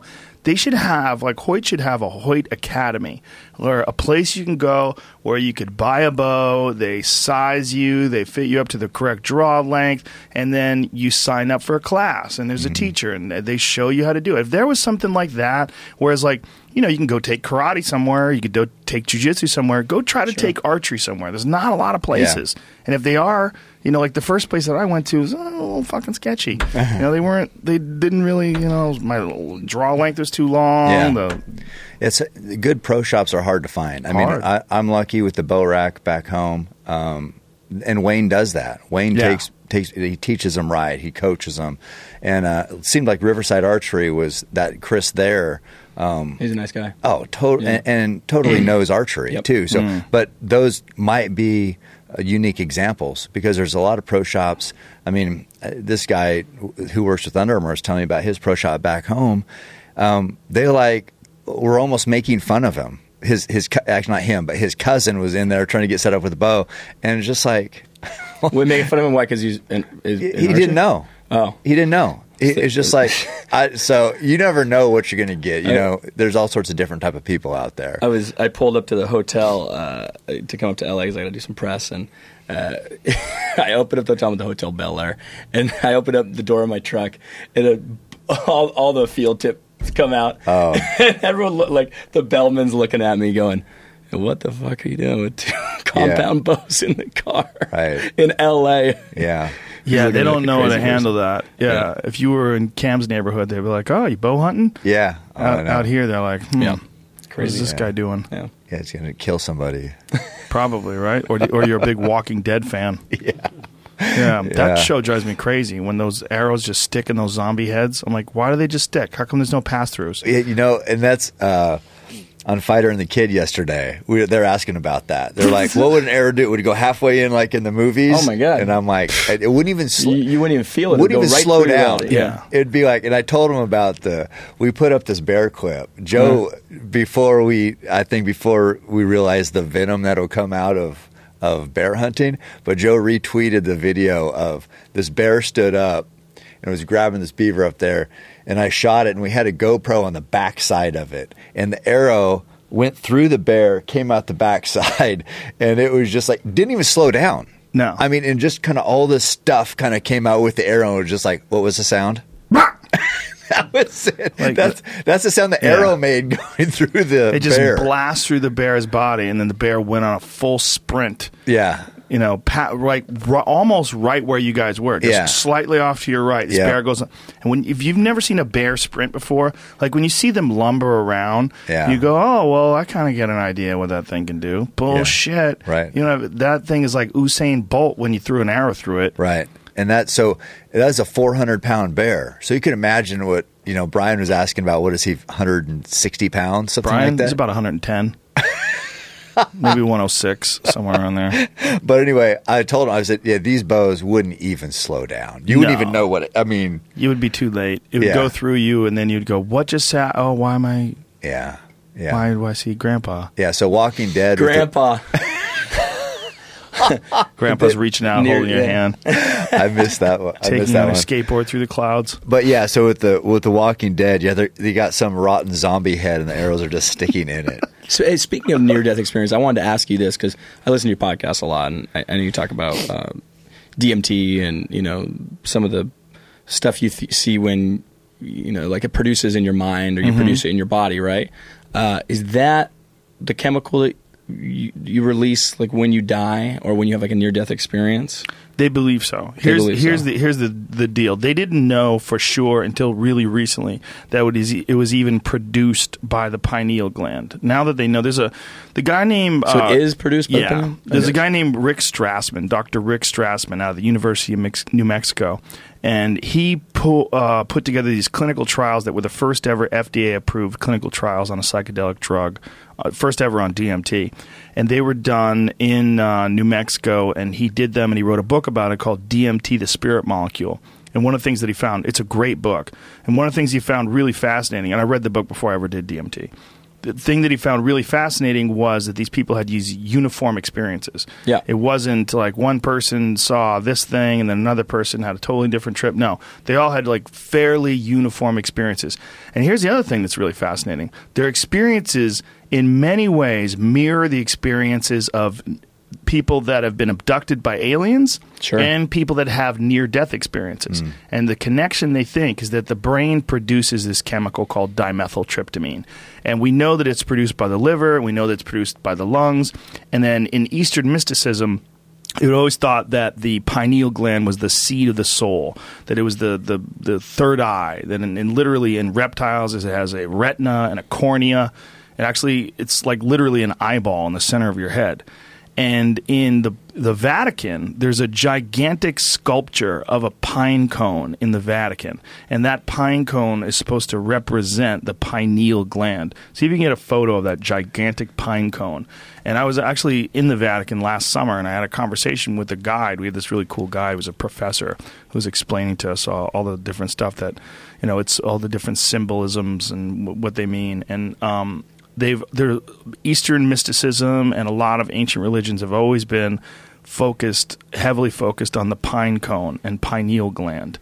And that is what that's supposed to represent, that gigantic pine cone in the middle of... And I hear there's something now, like people smoke pine cone, or there's some... Really? People, yeah, there's some... People smoke socks if you give them to them. But some apparently people are it's like... No, but I heard that. I mean, I heard that now that there's some sort of because DMT is like a plant, right? It's plant based, yes, right? That is the thing.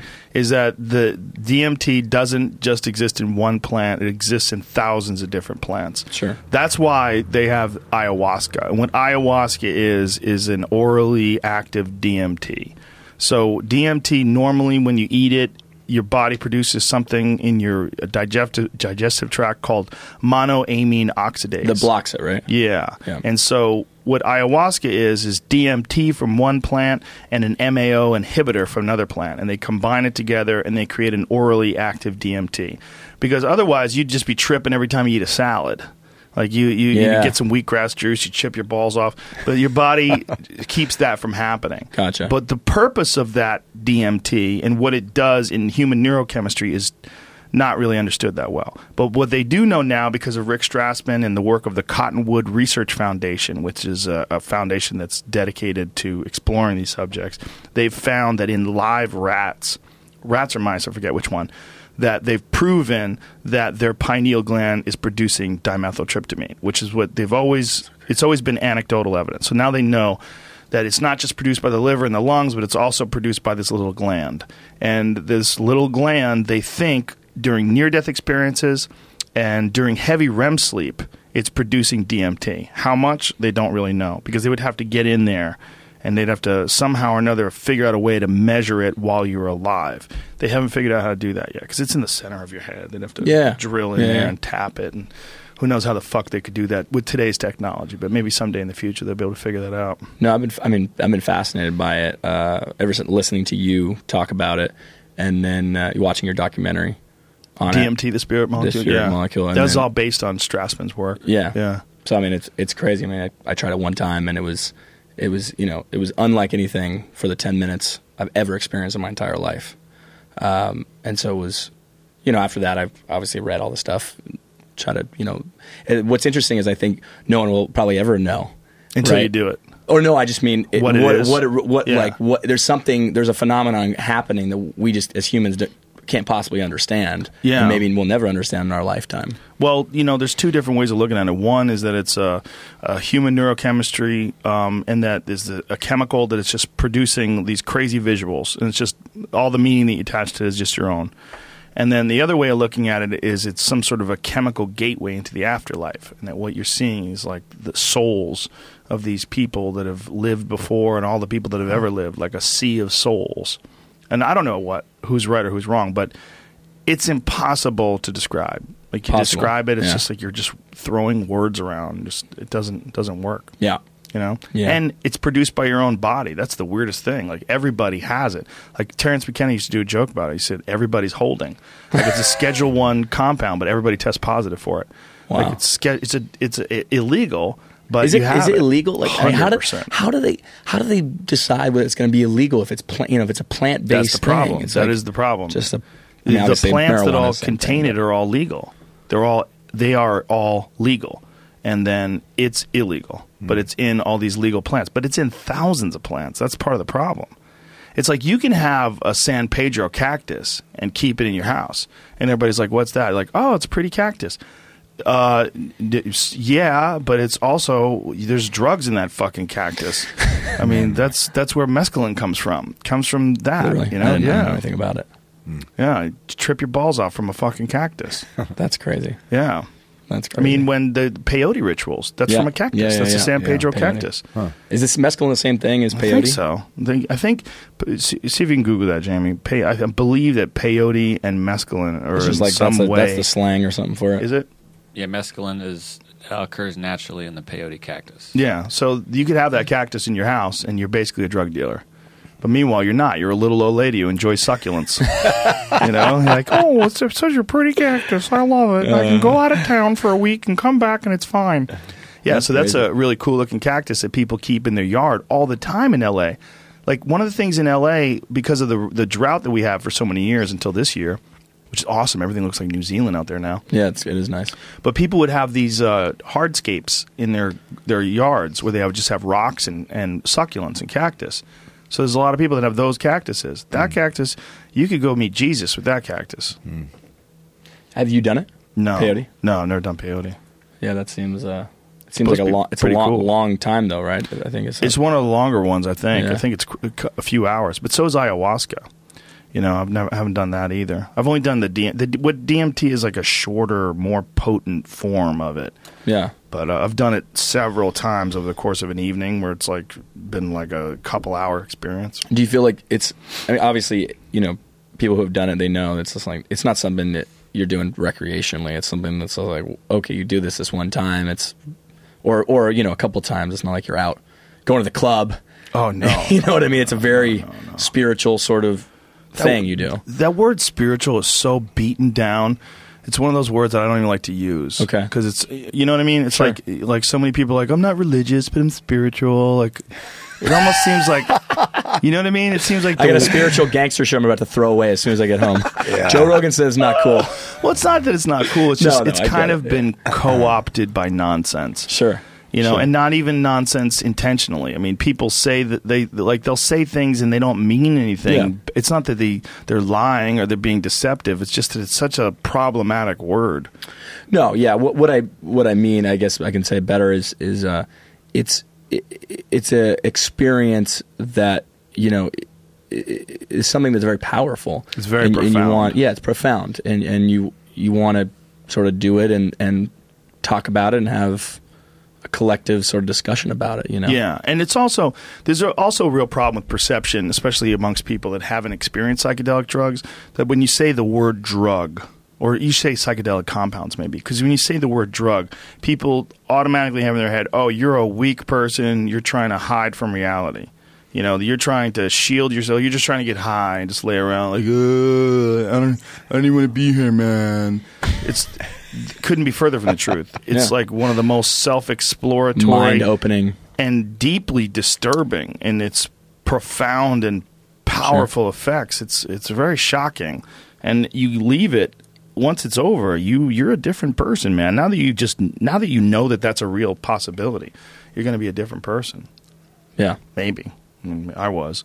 Maybe you won't. I mean, it all. I mean, it depends on how you're coming into it, and then what kind of defense mechanisms you have, what kind of ego you have, whether or not you can just realize, like, now that you've seen this, you know that life will never be the same again. You're always going to know that that's a possibility, that you can smoke this crystal powder that's extracted from plants, and when you smoke it, you're transported to a world of love and understanding and geometric patterns of infinite description, to the point where, like, you can't even describe. You don't even know what you're looking at while you're looking at it. It's just so beyond. like lifts the veil from what we think is reality. Yeah, and it might be heaven. It might be the afterlife. It really might be. There might be a reason why people think that heaven is filled with ultimate love. It's because people have had near-death experiences and they've come back with these stories. And during those near-death experiences, it's entirely possible, not just speculative, not just like, it might absolutely be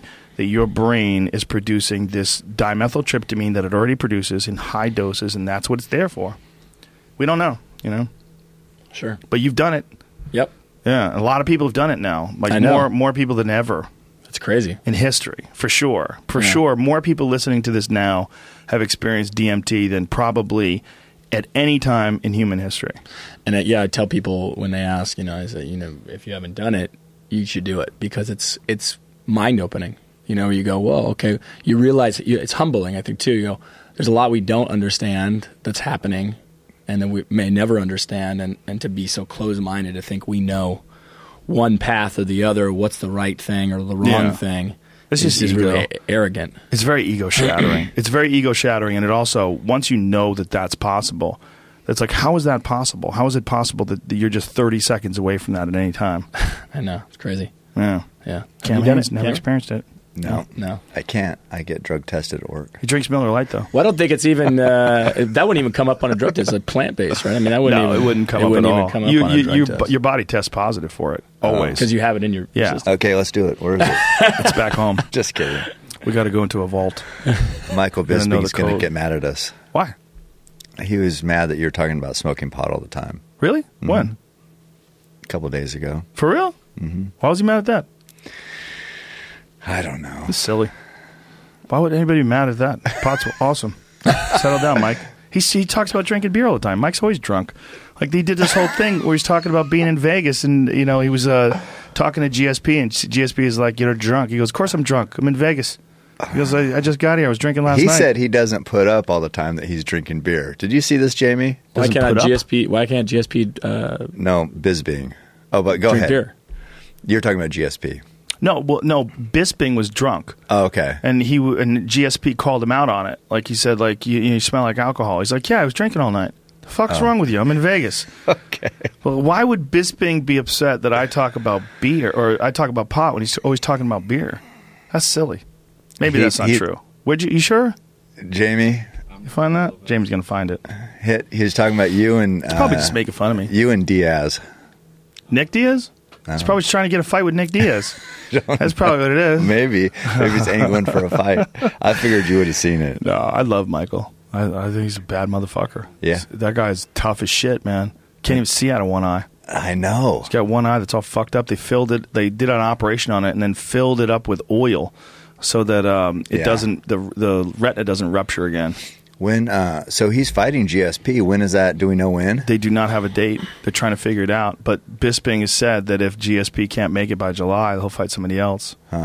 So he might fight Yoel How old Romero. is GSP now? Michael Bisping blasts Joe Rogan and Nick Diaz for positively promoting cannabis. Told ya. But that might not be real.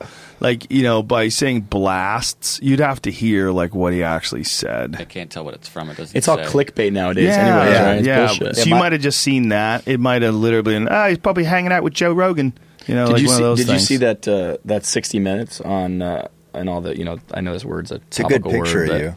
The fake news or whatever. You see the 60 Minutes on it? Did you see that? Hashtag fake news. Oh, yeah.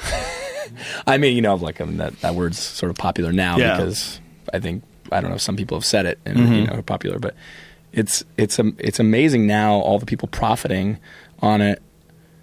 It really showcases. You should check out the 60 Minutes. It's incredible. We've had it. Do you remember the "You saved me from a bear attack"? Oh yeah.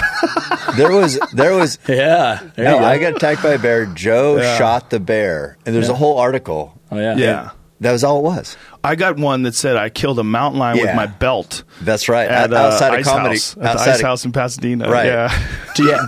I mean, what do you think about that? Do you think that it's I mean, all that stuff is pretty. Do you think there should be controls over it, like just outside of being, you know, the FCC being able to like sue people or whatever that never really happens? It feels like. Do you think that it should? I don't know, because then there's like things like The Onion. It's like, when do you draw the line? Because The Onion is hilarious. So they'll make like a subtle parody of something and make it completely preposterous. Right. And then like pull up a good example of an Onion headline. It's like The Onion is What's The Onion? Do you don't know what The Onion is? No. The Onion is a famous parody news site where they make stories that just, if you're smart, you read it and you go, what? Like Stephen Colbert or something? Yeah. He's making a parody on it. Yeah, in a way, yeah. And most of them are pretty humorous, but occasionally people will tweet me with like an Onion story and like, can you fucking believe this shit, man? It's getting out of control. And then you read it and you go, hey, dummy, this is comedy. They're writing. People don't have common sense, so that's a problem with that clickbait stuff. Is they believe it because they can't read it and be like, that's probably whatever. It's just like they believe everything. Yeah, but I mean, isn't that the case with like cults and the Moonies and Scientology and like there's a lot of nonsense that people believe in. It's not hard to get people to believe in shit. Sure. It's a good question. Like, what do we do about it? Do you leave it up to common sense, which isn't very common today? No, it's not. Or do you step in? Yeah, rookie Justice Gorsuch, how do you say his name? Assigned to Supreme Court overnight shift. It's a joke. See, because he's a new Supreme Court guy and they're giving him a shitty gig. See, that's not real. But if somebody read that, they're like, this is bullshit. These fucking liberals, they're just because he's a conservative, they're putting it him on the night shift. Yeah. There's no night shift. Man tries using pink 6-pound bowling ball to great amusement. That's not real either. You see, like it's like what they do. They write these articles that are comedy, but they they pose as news, which is a little. I think it's different because if you have if you're fiction, and you're posing as real news. Yeah. Like, it's like where do you where if obviously like there's no more journalistic integrity. It feels like. Well, there's some. There's some. It just feels like there's it's just, how do you know? You read the news. You're misinformed. You don't read it. You're misinformed. You're not informed. You're just like, well, what do you do? So have you been the topic of something? Oh, I mean, no. There's been fake stuff about me, for sure. Oh, that's like my setting. My dad said, believe half what you see and none of what you hear. Right. I always laugh because there's always some silly thing. My friends will come to me and say, "Hey, did you really do this?" No, I didn't do that. There's a ton of fake stuff out there. There's a ton of fake stuff. I'm sure there's a ton of stuff about you. Oh yeah. Yeah, I just won recently. I disarmed a guy at the Comedy Store. Some guy had a gun, and I disarmed him. A buddy of mine who's a cop said, "Hey, man, congratulations on that. It's good tough job to do." I'm like, "What? Good job. What did I do?" You saved people. You saved people's lives. But you could ruin someone's life, in a second. Yeah. If someone the wrong in a story. way. They say the wrong word. Someone says he, they all got to throw is allegedly or something. They say, allegedly raped somebody or something. They ruin some poor guy's life. Yeah. Reputation just out the window. Well, that's what they've always been able to do with those supermarket tabloids. Say allegedly from a source. A source tells us that Cam Haines likes to, Whoa, be careful here. Yeah, exactly. You know what I'm saying? But Shoot bows. Shoot. But yeah, you don't have to do much more than that, and you kind of cover your ass, and you say, "I have to protect my sources. I have the First Amendment right." And it's a weird time. It's a weird time because essentially the boundaries to publication have been dissolved. It used to be that you had to work for the New York Times or the Washington Post or a newspaper, whatever. Now, all you need is a blog or a Facebook page, and you're breaking news. And Scott Eastwood admits to, wearing women's clothes while he hunts for deer. That's going to be on one. Larry David. I wear women's underwear. Yeah. That's one of the best lines ever. It's strange. It is definitely, you're right. It's definitely strange. But but who's to decide? I know they're trying to work on some ways to figure it out. I know Facebook is working on some different ways to block fake news. But who's to decide what's fake and what's real? And who's to decide where it becomes parody? When is it funny? Like, when is it The Onion, when it's pretty subtle? Sure. And when is it just like some guy making up a story about me saving you from a bear attack? And it's weird. I know. Yeah. I don't sweat it's it. a tough one. Yeah. I'm not really concerned. Yeah. Look, I'll sleep well at night. I'll be okay, but... it's a weird sign of the times. The times are weird. Yeah. We have weird times. And the ability to communicate where anybody can do anything at any time and everybody can find out about it. Like, you could write something on your Twitter page, just publish it, and then it gets to the right amount of people, and then they share it, and then all of a sudden, 1 million people have seen it inside of an hour. And that's never... it's crazy, but it's good too. Yeah. We've used that for our benefit. Yeah, for sure. That's what you do all the time. That's what I do. You have a voice. This made you have a voice, or me have a voice. You've always had one, but me have one, and so it's an amazing time too. Well, even my voice is way different now. Like having a podcast, and that's much. In a lot of ways, the same thing, because it's just. This is a pretty lean operation. Obviously, it's just I was surprised. Just a computer, Jamie to figure it out, and then we talk, and then you upload it, and that's it. Yep. That's it. There's not a whole lot of steps, and yet this will probably get 5 million downloads. Or maybe even more. So it's weird. Yeah. It's weird in that sense that it can reach so many different people, and then. There's no corporation behind it. There's no Washington Post. So we could just sit here and just make up a bunch of fake shit and just be really adamant that this really happened. And a lot of people are going to believe it. And how could someone stop you from doing that? I don't know if they could. As long as you're not slandering anybody and you're not getting sued. So So what's your prediction if Bisping and GSP fight? Very interesting fight, because Bisping's been a battler, a warrior for a long time. He's been very active, and he's a very well-honed machine right now. Whereas GSP's been out of the loop for a solid 3 years. No competition at all. However, he's been training the entire time. Yeah. So GSP is not a guy who sits around and gets fat and gets nothing done. No, he's constantly training. Yeah. But then again, he stopped because he was having memory issues and head injury. Yeah. He got hit in the head 800 plus times over the course of his UFC career. In that Hendricks fight, he got hit in the head about 10,000 times, it seemed like. He was a mess after that fight. Yeah. He's been a mess after a few fights. Yeah. You know, Carlos Condit head kicked him and knocked him down. I mean, he's had some wars. Matt Serra knocked him out, you know. It's weird. It feels like GSP, he's been the champion, but it doesn't feel like he's doesn't have that champion respect for whatever reason. Well, it's because his last fight with Hendricks was super close. Yeah, we watched that here. Controversial. I did the fight companion. No, not that fight. I was there for that fight. Oh, the you Hendricks, were? Yeah, not Hendricks' last fight. I'm talking about GSP's last fight. Oh, I was talking about Bisping Hendricks. Oh no, Bisping and Henderson. You did the fight companion for that one. Henderson. That's when Eddie Bravo went full Tower 7. Eddie got super drunk. Was worried the Illuminati was going to come and get us. But and I said knockouts were better than submissions. I think. Well, a lot of people like it. But GSP's last fight with Johnny Hendricks, it was super close. Super close fight, and GSP retired with the belt. Yeah, I thought he lost that fight. Just, I mean, a lot of people did. Yeah. A lot of people did. Yeah. Either way, it wasn't like this big victory. It's not like the way he beat down BJ Penn and stopped him. And it's not. If he said, then I'm going to retire, I've had a great time, thank you very much, everybody would be like, yeah, we love you, George. Right. But instead, it was a close fight. So people are like, I don't know, man. I don't know if he got the belt. Right. Maybe should have went out with a loss there. Who knows? But don't you think Bisping doesn't have that championship type respect?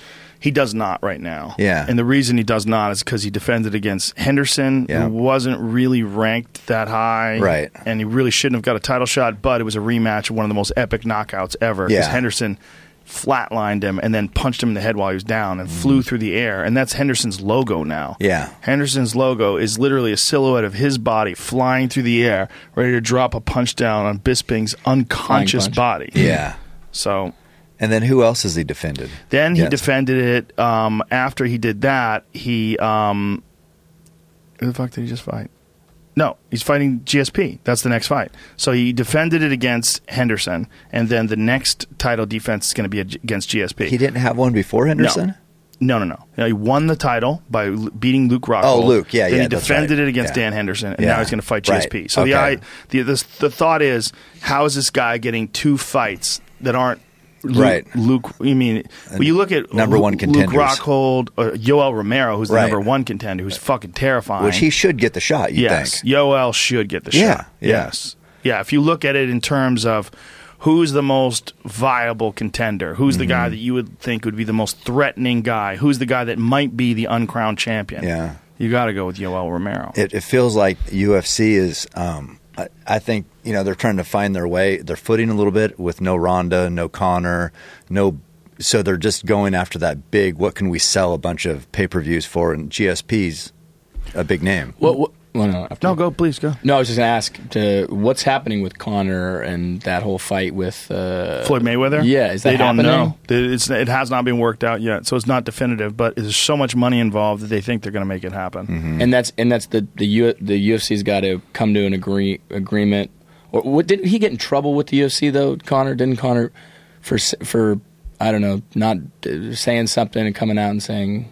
something a while ago, or get fined or something? He got fined for the throwing the water bottle Monster Energy thing. Yeah, they fined him $150,000, then they dropped it down. I think they dropped it to like $35,000. He said he'd never fight in Vegas again after that, and so and they're like, "Hey, relax." Because we can't go to New York because every time we go to New York, it's a debacle. The big factor is another factor is also that the UFC was purchased by WME. That's an entertainment company. Right. Entertainment company is going to try to put on the biggest show they could put on, and that's not necessarily like the number one ranked contender fighting for the title. I think that it's an entertainment. I understand it's a business. I understand, but it is also it's extremely important that you honor the hierarchy of champion and top challenger. I think that's critical. Well, you work your way up. I mean, you pay your dues. You work your way up. You're ranked on ability. Yeah. So they're trying to manufacture big fights instead of letting big fights build themselves. Evolve.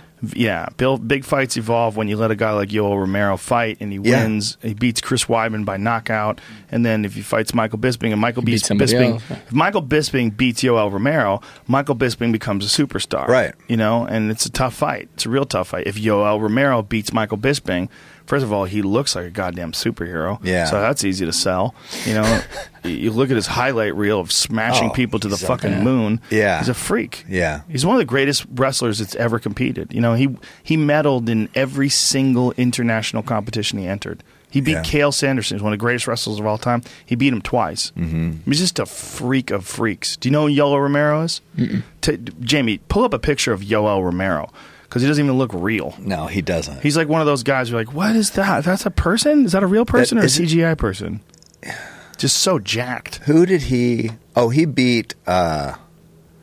He beat everybody. No. But in that last one with the flying knee... Chris Weidman. Right. Oh, my God. He flatlined him. Yeah, because it seemed like that whole fight, he wasn't really doing much. Look at hardly. that. Jeez. Get the fuck out of here. That's a real person? But he did this... Not look fun. This jacked. The fight against Chris Weidman was sort of like hanging in the balance, and then he did some flying knee... Yeah. Hit him in the side of the head. Yeah. I was just like, where did that come from? So pull up that video that Yoel Romero KOs Chris Weidman. Yeah. There's an animated GIF of that. Oh, here we go. Go to the video. It's fucking insane. Like, look how he fucking flies when he lands. No, but look how he turns around already and lands punches. Here it goes. Watch this. Boom. How recent was this fight? A couple months ago. I was in Australia. I don't think I saw it down there. He's just a freak, That's man. crazy. And it cut the biggest gash in the side of his head. Oh, wow. Yeah. See if you get a clear video of it. Superman fly. Yeah, look at that. From like another angle. But he's just a freak of nature and science. He's capable of that at any second. Boom. But like the amount of force behind that, he's just flying through the air. And that's like so irregular too. It's kind of like the way like Chuck Liddell used to hit, like real irregular, like a flying knee to your face. Out of nowhere right? type thing. Well, he's just he's so explosive. So his ability to close the distance is stunning sometimes, and people aren't prepared for it because he's such an athlete. But in that fight, it didn't feel like he had been doing much. You know what I mean? Right. It felt like he was just kind of like, God, when is he going to get off? It was a close fight, for sure. And then all of a sudden, just some out of nowhere. Yeah. But. So whether or not Michael Bisping can beat him, like who knows? But you got to give him a chance. Oh, I know. He's got to give Yoel a chance. Yeah. So it seems, I don't know. It doesn't seem life isn't fair. Who cares? But it doesn't seem fair that it's GSP. Well, the thing is it a sport or is it entertainment? I mean, you're just trying to put on a spectacle, or is it a sport? And if it's a sport, if you're going to have the World Series, people play this guy to play that guy, and it gets to the World Series. And here's the World Series, folks. And we've had this whole season. We've been building to this moment, and this is the hierarchy. Right. And it's still huge. No, if it's just a show, put three of them in there. Put Yoel in there too with GSP and Michael's Bisping. I was saying all three. I was saying that they should have, because you're dealing with a guy in GSP who's been out for a long time. Yeah, have him fight Nick Diaz. He's been out for a long time too. Neither one of them is ranked. Have both those guys. They fought before, right? Yeah. Have a rematch. Yeah, that's the fight. That would get ton of pay-per-views. Fuck People love Diaz. They love him. I don't think people even know how much people love him. I don't even know if the UFC knows how big of a star Nick and Nate are. Yeah. Sacramento, right? California. Yeah, but Bisping would they're fucking smoking pot. Take him away from fucking promoting pot use. Don't those guys do crazy, insane cardio? Just like Bisping's got insane cardio. The Diaz brothers have insane cardio. Yeah. Nick has swam back from Alcatraz 5 times. Excuse me? Whoa. 5 times. Yeah. I said twice once, and he corrected me online. He said 5 now.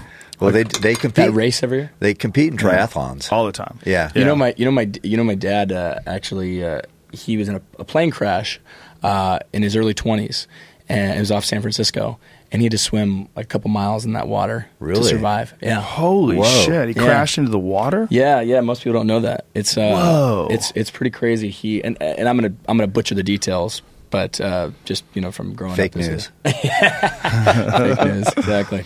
But what happened was he was in the Army, and it was right around the time the Korean War was starting, and they were flying, they were doing a routine flight or something, and they had to crash land in the ocean. Whoa! And it was getting night, and I believed I believe the pilot died, and I could be wrong on that. The pilot died, but the other guy he was with survived. So him and this other guy, they were swimming to shore, and they got split up because it was getting dark at night. Whoa! And so then now they're swimming alone. And anyone who knows, San Francisco, it's cold.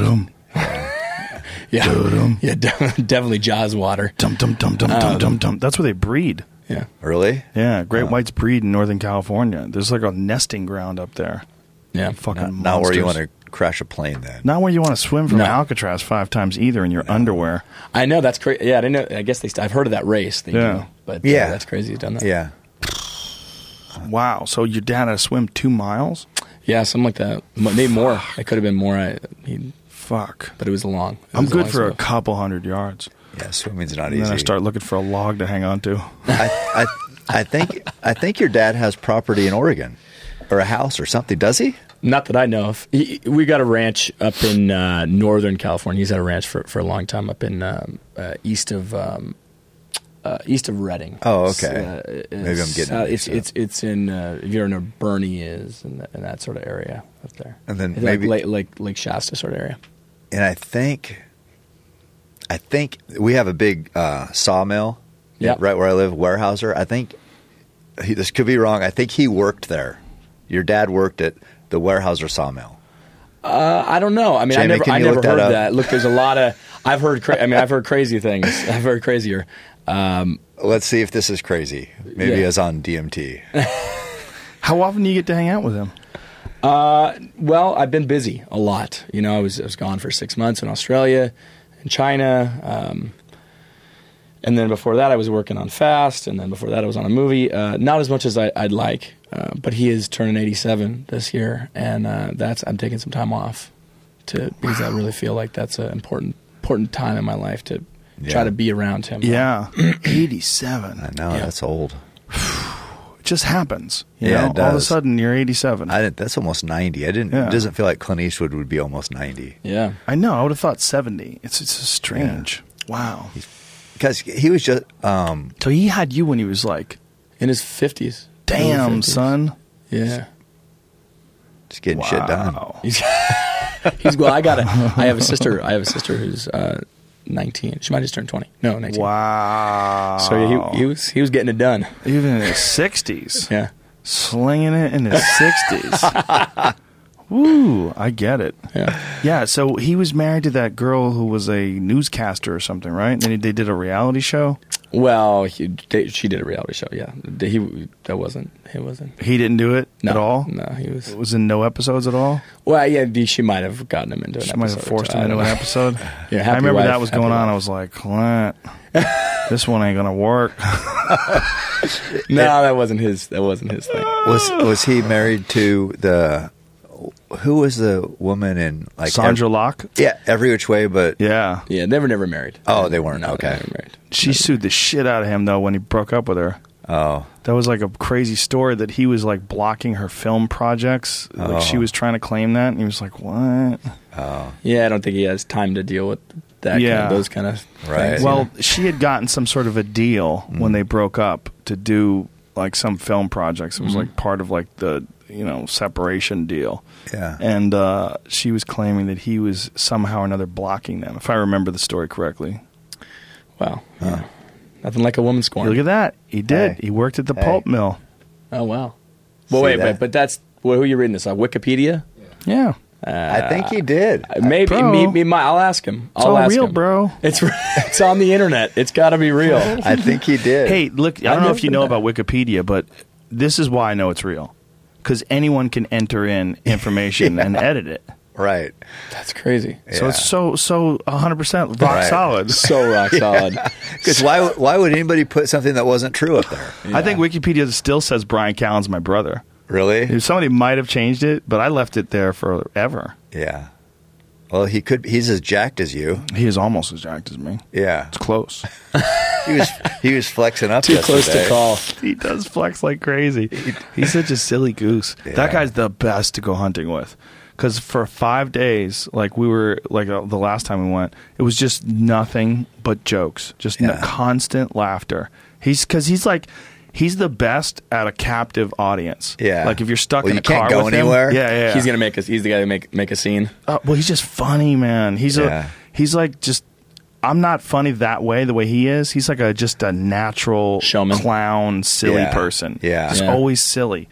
And the first time I took him to Montana, like we went hunting with Ranella, like it was 6 days of gut busting, howling laughter. Does Steve seems more like dry though? Like Steve's funny. Does he? He's a funny guy too. Okay. Especially if he's got a couple pops in him. He's a funny dude. But Callan had this character called the Ravine Comer. And they wouldn't put it anywhere. They wouldn't release the footage, but they filmed it.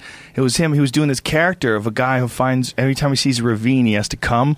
So he runs towards a these ravine. Yeah, and Callan's like pulling his pants down, and he's like screaming that he's like shooting loads into this ravine. I mean, I'm not doing it any justice because he's like way over the top. He's like, the fucking ravine.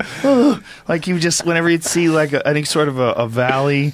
He would have to pretend he was jerking off into it. Like, I'm telling you, it seems so ridiculous. But you're I think everybody's done that before. Yeah. Jerked off into a ravine? Oh yeah, of course. But when you're loopy, you get up at 5:30 in the morning. It's dark out. You're freezing. He's the guy. He's just making everybody laugh. Yeah, that's what he mentioned. Hey, there is something weird about that, like in the woods when you're waking up super early or going surfing super early. You're sort of delirious, and you're like, what the fuck are we doing? Why are we putting ourselves through this shit? And then you obviously do your activity or whatever it is, and you're happy you did it, but it's a weird delirium hour. There's also some weird thoughts that go through your mind when you're sleep deprived that don't ordinarily go through your mind. Sure. It's one of the reasons like some writers on purpose will wait until like really late at night until they write. Like the writers that wrote for News Radio, the sitcom that I used to be on, they would wait until like 2 or 3 in the morning before they started writing.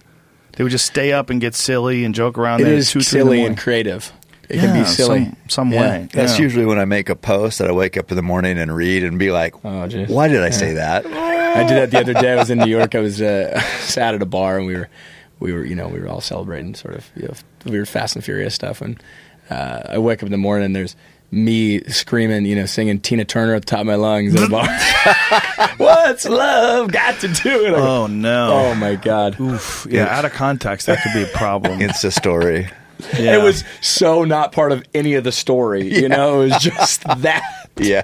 Yeah. So did you drive in Fast and Furious? Yeah. Did you drive for real, or did they? How does that work? No, we don't do a lot of the heavy lifting. The heavy lifting is done by professional stunt guys. It's a big liability. Right. First off, and those stunts they do an incredible job of keeping everything in camera. Or at least a lot of it. Obviously they can't do cars flying over submarines and camera and stuff, but they do a really good job of utilizing the stunt driver's talents and keeping a lot of stuff. But do you drive at all? Is it ever you driving? Yeah, you like pull up to a thing, or then do a couple lines or a scene or something. But you're not doing the. You're not going sideways around a corner. No, yeah. No. You know what always drives me nuts with those movies? They crush these awesome cars. They take these awesome classic cars and smash them. I'm like, no. Yeah, and they used a 700 or something were destroyed in the making of this. 700 cars. What in the fuck, man? It's like the Dukes of Hazzard. Like one of the biggest bummers about the Dukes of Hazzard is watching these old Chargers slam nose first into the ground and then pretending that thing's okay. Yeah. Oh, yeah. There was some of that jumping off or driving off the snow. Mountain or something? Yeah. There's some stuff. And Spoiler alert. Still, the car's fine. But that's funny because you said 700 cars were ruined. I shot an iPhone in slow motion one time, and people were saying how wasteful I was. And I'm like, have you ever seen a movie? I mean, do you not care? That's wasteful of what? Wasteful of what? Gigabytes? No, wasteful of the phone. I wasted. Somebody could use that phone. Don't you know? You remember the first? Oh, you shot in an iPhone. I was shooting in slow-mo. No. I shot it with an arrow. Oh, yeah. Oh, shot with an arrow. Waste of a phone. Yeah. We shot some here. We shot some in that back studio for Unboxed Therapy. Yeah. I set up some iPhones because they came out with some new glass. Right. That was back when I had the 90-pound factor, too. I blew right through that thing. And people were like, that was so wasteful. You could have given that to somebody. And I'm just like, oh, my. Someone's got an opinion about everything. Go watch a days, movie. Yeah. 700 classic cars. Yeah. They weren't. I mean. Some are Pintos or whatever. Okay. I don't know. You call them classic. They might be old, but they weren't all the Vin Diesel driving car. No. Okay. No. How about the shooting? Did you guys actually shoot guns? Yeah. Okay. Because not there live ammunition, but blank ammunition. That's pretty standard on movies. Okay. Yeah. Because you had some shooting scenes. Yeah. Now, I was told that when you do a scene with a gun and blank ammunition, you're still not supposed to point at the actor. No. I mean, if anyone's got good gun discipline, that's how I grew up. Is good gun discipline. Muzzle down. It's always. But I mean, like even in a scene where you're shooting at someone. Yeah. You want to sort of offset it. Yeah. Especially if it's close. I mean, they do testing and stuff first to see, and they'll tell you, hey, you can't pass this line. If you're walking up and you're going to draw a gun on somebody, that we don't want you to go past this line or so. And then, obviously, hey, can you not aim it directly at their head? They'll find a good point for you to aim it at. They can cheat with the camera a little bit. I'd heard that happened after Brandon Lee got killed in that movie The Crow. Yeah, and that was a bad one. Yeah. They had real ammo in there, right? No, there was something was in there. Piece I think, of it. It got. What happens is sometimes, even in these airbags, the same sort of stuff. They had all these recall in these airbags. Is what happens is these blanks. Sometimes they'll bunch up together over time if it's an old blank, the gunpowder, so it can harden. Oh. And then it can shoot like a projectile. Yeah, almost like a couple of shotgun pellets. Wow. Yeah. And it just penetrated the right spot and killed him. Yeah. God. Crazy. It was a 44 Magnum, I think. Wow. So there's a ton of power behind it. Crazy. Yeah. That's not good. Yeah. So now they just point it to the side. Now what about fight scenes? Do you have to do fight scenes, especially you having a martial arts background? Did they have you do scenes? Yeah, I didn't do. There wasn't a terrible amount of fight stuff. You slammed against the wall. I get slammed around a little bit in this one, but sure, in other films, I love doing that stuff. That's the fun stuff, especially because you get to hang with some of the coolest guys on sets. All the stunt guys. Mm-hmm. They're all like-minded people. All martial art background guys. And so you're just choreographing all day, working that out, and then you get on set and you're doing it, or you're doing it with them because they might be playing the villain number 7 or something. So then you've already sort of got a shorthand with them, and that's the fun stuff. That's cool. It's way better than dealing with a difficult actor or something. Do you ever do that? Yeah. Who's the worst? Oh, come on. You're not gonna get me. You're not gonna get me. Make their name rhyme or something else. Just make their name rhyme. Yeah. Let's. You'll get me in trouble. Like Sin Cecil guys. Oh, that's right. Oh yeah, that's what I hear. Yeah. I thought it was torpedoes, but nope. Might just be lips and loose lips. Yeah, in the scene, The Rock picks him up and slams him, holds him against the wall, and then drops him. Yeah. Was that real? Was that real? It's real with. It's real with some assistance. There's some movie magic, but he's a big guy. I mean, if he's a it was guy, real, you would have dropped him and choked him out, right? That dude is so jacked. He took a photo of him after a workout the other day, and I'm like, what? Yeah, he's huge. He's so disciplined too. 4 a.m. 4 a.m. Yeah. Does he when you're on set with him? Is he just always doing that? What's his deal? Yeah, he's just extremely disciplined guy. I got a lot of respect for him. He knows what he wants, and he is going to get it. He is not. There is no. He is taking it down. He's making movie after movie after movie. He's going to go do it. He's he eats religiously. He's got these meals that come. Meals. Which is I love doing meal prep stuff because it's great. It makes his life one less thing to think about, right? Mm-hmm. Yeah. But he's very religious with it. Look at that. Get the fuck out of Dodge. Look at that. Look at that piece of meat. He's more jacked now than he's ever been in his life. Yeah, I think he's 44. Yeah, 44 or 46 or something. Yeah. And that's crazy. Uber jacked. Yeah, he's and continuing to get more and more jacked. Yeah, still putting in the work. Yeah, he's not done getting jacked. He's keeping pumping it. He's keeping it going. It's just when you see his schedule and his workload, then there's always some new project he's doing. He's doing a TV show, and he's doing this, and he's doing that. I know. How the fuck does he have time? And he's hosting this award show, and he's doing something for the troops, and then he's doing this movie, and finishing up that movie. And it's like, how? I tell you, the travel is what kills me. I know you've been in show business for all longer than all of us, and the travel is what kills you, right? These long flights and then jet lag and then you got to go hit the gym. And, yeah. Well, I did a podcast yesterday. My brain just wouldn't fire right. It takes to me a day or two. I just flew in from Buffalo, and it just takes a day or two, for your brain to resync. Today I feel normal, but yesterday I just was foggy. Well, I haven't tried it, but I keep hearing about what you're supposed to do with the light for the jet lag, because the simulation of light wherever you're at, and they have you're supposed to put on the eye thing, when it's supposed to get dark, say you're flying into the light, you're flying, going away. Oh, those eye covers? Yeah, and simulate wherever you want, wherever you're supposed to end up. Yeah. And that really is supposed to help with jet lag. I was reading a podcast about Alaska, about people that hunt in Alaska, and then when you go up there in the summer and you get 2 hours of... a podcast. Did I say reading a podcast again? Did. What the fuck is wrong with me? Why do I keep saying that? That's the second time on this podcast. I've never said it before. Maybe I'm still not really recovered from Buffalo. I'm in denial. Excuse me. I was listening to a podcast where they were talking. This guy was talking about how usually he sleeps like a baby, but he went up to Alaska, and because it's only dark for 2 hours a night in the summer where they were at, and I think they were in the Brooks Range. Yeah. And he was saying that after 6 or 7 days, he started getting delusional. Yeah. You get just delirious. You don't Too know much what the fuck's light. going on. That's yeah. that same with that circadian rhythm. Is that just the light, because they say the light affects the optic nerves where you're supposed to produce melatonin. Yeah. Yeah. And this guy was Makes sense. saying that the way to mitigate that he didn't know at the time, but he was told by someone, is to wear a mask. That those sleeping masks you see in movies, they always look so silly in movies. Yeah. But those things are actually effective. Yeah. Huh. I'm sloppy about it, but... Fucking Alaska, though, you need it. Have you ever been in the summer? Oh, yeah. It's awesome, right? Many times. It's weird, though. We would hunt. We would bear hunt until... I used to go with Roy almost every year. We'd bear hunt until...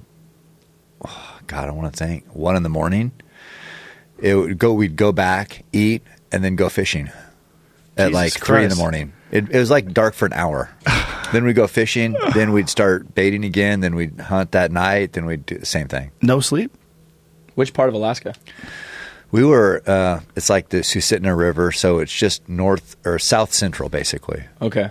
I've been up there a few times. Been up to Seward. Yeah. Seward and then up, I think, north where they do salmon fishing. Yeah. And it's where the commercial guys will come in and they'll it's they net them. Yeah. But they'll the tides get so low Right. and stuff. They'll do they'll drive on the beach with these amphibious boats. Yeah. It's crazy, and they'll lay the net and stuff. It really it's is pretty the wild last up there. frontier up there. Oh, yeah. It really is. It's amazing. Yeah. Too cold though. Too cold. How dare you? How dare you, San Diego? Yeah. I'm a total pussy when it comes to weather. Well, you lived in Hawaii, and now you live in San Diego. Yeah. It's come on, man. You're in paradise Well, yeah. both times. yeah, Right. just you can get anywhere now, right? San Yeah. Diego's one of those places where people in San Diego don't want you telling people how good San Diego is. They're Yeah. They're mad at me. There's 1,000 people screaming right now going, Yeah. shut the fuck up. Well, the traffic's already sucks. Yeah. It's way worse now than it used to be in San Diego. It used to be way true. easier to get around. It's true. It's good skydiving. Have you? I have you? jumped. Yep, down there on Okay. the border, El Cajon-ish area. Where was I? There's some lake. There's an Olympic Training Center out there. Do you know where that is? No. Oh, I can't remember Not what the really. lake was. Not but really. But people don't realize about San Diego too is it's a lot of ranch land. Yeah. It's obviously the coastal area is just a little sliver. Yeah. And then you go east and you're right in Rancho Santa Fe in 5 minutes, and it's just Yeah. beautiful orange groves, old California. Tons of ranch land, people riding horses. Goldberg's got a ranch out there. Oh, really? Goldberg, the wrestler? Oh. Yeah. He's got some badass place out there. He keeps his muscle cars. I thought Mike Goldberg. No. Mike Goldberg lives in Phoenix. My boys, when we were watching UFC the other night, they were like, "Bring Goldberg back." A lot of people want to bring miss him Goldberg. back. There was there's a survey someone did online where it was keep John Anik, me, and Dominic Cruz was A, and then Goldberg was B. Yeah. And it was 90% B. Yeah. Yeah, I sent it to the UFC. Did you? Yeah. Look at this? What do you think of that? I don't know, man. So, Goldberg. I get it. People want change, especially if they own it. You know, you pay $4 billion for something. Put your signature on something, I guess. You want to change the color of the car. I bought a new car. It cost me $4 billion. I'm going to make it red. I always wanted it red. Are you going to, I was going to say officiate, but you're not going to marry them. Are you going to commentate that fight if will you be the front runner to be one of the commentators if they do the McGregor Mayweather fight? Most likely, no, because it's a boxing match. Yeah. Most likely, I'll be here watching it on the screen. I can't wait for it though. Yeah, if it happens. I mean, I just don't think so. I think I'm not a boxing commentator. I know a lot about boxing. Followed boxing since I was a kid. And I've commentated on kickboxing bouts before, but I've never commentated on a boxing fight before. It'd be kind of cool though if they had two guys from boxing world and you, because the two worlds are they always have sort of. Jim Lampley. Yeah, right. Is that who they always have? And Max Kellerman, who I really love. Yeah, Max. I love that guy. Yeah, I would be happy to do a pay-per-view with Max Kellerman. Yeah. I think it'd be fun. I'm a big fan of that dude. It'd be a different perspective just because with McGregor coming out of the UFC. Or Paulie Malignaggi. He's another one. I really respect that guy a lot, too. He's a great commentator and world champion boxer. Yeah. Yeah, it'd be maybe, but most likely no. Most likely. I'm doing less and less of those. I do 10 a year now. The most I'd ever done, I think it was up to like 24 a year. It's just too much, man. Mm-hmm. Again, you're not doing them all now. You're no international pay-per-view anymore. You just said I'm done. I'm only doing domestic. Just no Fox ones anymore, like all those big Fox shows. Yeah, I can cut all those out. All I do now is domestic pay-per-view. That's it. Gotcha. So it's about 10 a year. Yeah, the international, man, that just kills you. Oh, fuck that. We had fun, though. We went to Rio and watched Ronda. That was fun. Cool. Yeah, Cam came with me down when she fought Betch Correia in Rio and starched her in the first round. 34 That was seconds. a good time. It was fun, but you remember how sketchy it was. I mean, we were driving around a bulletproof car. We got an armed guard with us everywhere. It's fucking, I've been down there. I didn't have any of that. You must be pretty big down there. I'm very important. I think extremely important. I thought it was for me. It could have been. They're big bowhunting fans. Yeah, and they know that you don't pack a piece, so they're like, okay, well. I was down there with Giselle, and she was taking helicopters around. Oh yeah, to get around. That's the way to do it. Yeah, that was the way. We were in Sao Paulo actually. Oh, okay. To avoid being carjacked. Is that why she took helicopters? No, I think it was just. I mean, I imagine there's some. Maybe I have no idea, but I think it was just avoid traffic. Yeah, there's a lot of traffic in Sao Paulo. Traffic is terrible. I mean, even where we were, the traffic was terrible. There's like one road. Well, that's Rio. Yeah, we were by the beach. That was a problem. Remember when we got to the fight? It took forever to get to the fight. Yeah. They were like, you have to leave 3 hours early. We're like, what? Yeah. And then you get in the car. You go, oh, I get it. That was while it was going on. Was while we were talking to Dana Lash on the phone because it was right when Cecil the Bear was happening. That the lion. Excuse me. I was reading about it in a TV show. About Cecil the kangaroo. That was that thing was going down, man. Yeah, I remember that. That was good. That was at the time, but that was the last time I went to Brazil. I was like, I think I've been to Brazil 5 times. Yeah, I love it. I love the Brazilians. I love the food down there. Yeah, it's fun. It's great and everything like that. We were going to go see Christ the Redeemer. That was our goal, to go do that. Do you know what a process that is to go see that thing? No, really? Oh my God. It takes forever. It was like a whole day. You have to take buses halfway, then other buses. And it's just like you cannot just go up there. Okay, I mean, it's better just getting a helicopter. It's a pretty dope statue, though. Oh, it's amazing. I wanted to be there. So we got one from afar. We had it in the background, and we were like... It's pretty cool, though. Yeah, I'd like to fly it. I'm a pilot. I'm a helicopter Are you really? pilot. Yeah. Oh. No kidding. And so I'd like to fly that. That's kind of for pilots. It's kind of like, oh, that's a bucket list place. I'd love to fly. And then you have other places. Now, how does that work? If you have a license in America and you want to fly in Brazil, obviously you can't fly a helicopter all the way to Brazil. No. Well, how far can a helicopter fly? Like, what's the longest distance? Well, it really just depends on what helicopter you're talking about and how many people you're with. So there's a lot of weight and balance. 2 people, the furthest travel the helicopter's ever gone. Well, that's probably a Black Hawk, I would imagine. They have dual engines, and they have they're $11 million or $20 million helicopter, whatever it is. It's got massive fuel tanks that a civilian helicopter can't go. So I wouldn't know the answer. But find out, Jamie. Like how far is a black hawk? Well, I'm gonna guess. Let's guess. Okay. How far do you think they? I bet they can fly for 12 hours. No way. No way. That's a long time. I don't think so. I don't. Bro, I think I was going to say engineering. How dare I'm both? going to say. I'm going to 5 or say 6, but 300 miles. What? Yeah. That's it. I'm going to say that's. What if someone's chasing them? That's They're almost out of gas. Complete guess. I have no idea. I would gonna go on Cameron's side. I'm saying across the ocean 3 times. No, not even close. If you're saying 12 hours, how fast do they go?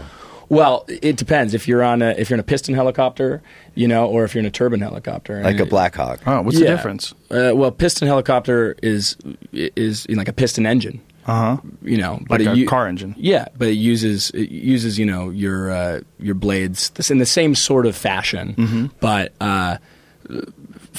speed on like a 44, you like 130 knots. I think is your VNE, which is your do not exceed. 2,000 miles. Huh. Jeez, see, distance without landing 2,213 This is Wikipedia miles. Again? Hey, how dare you?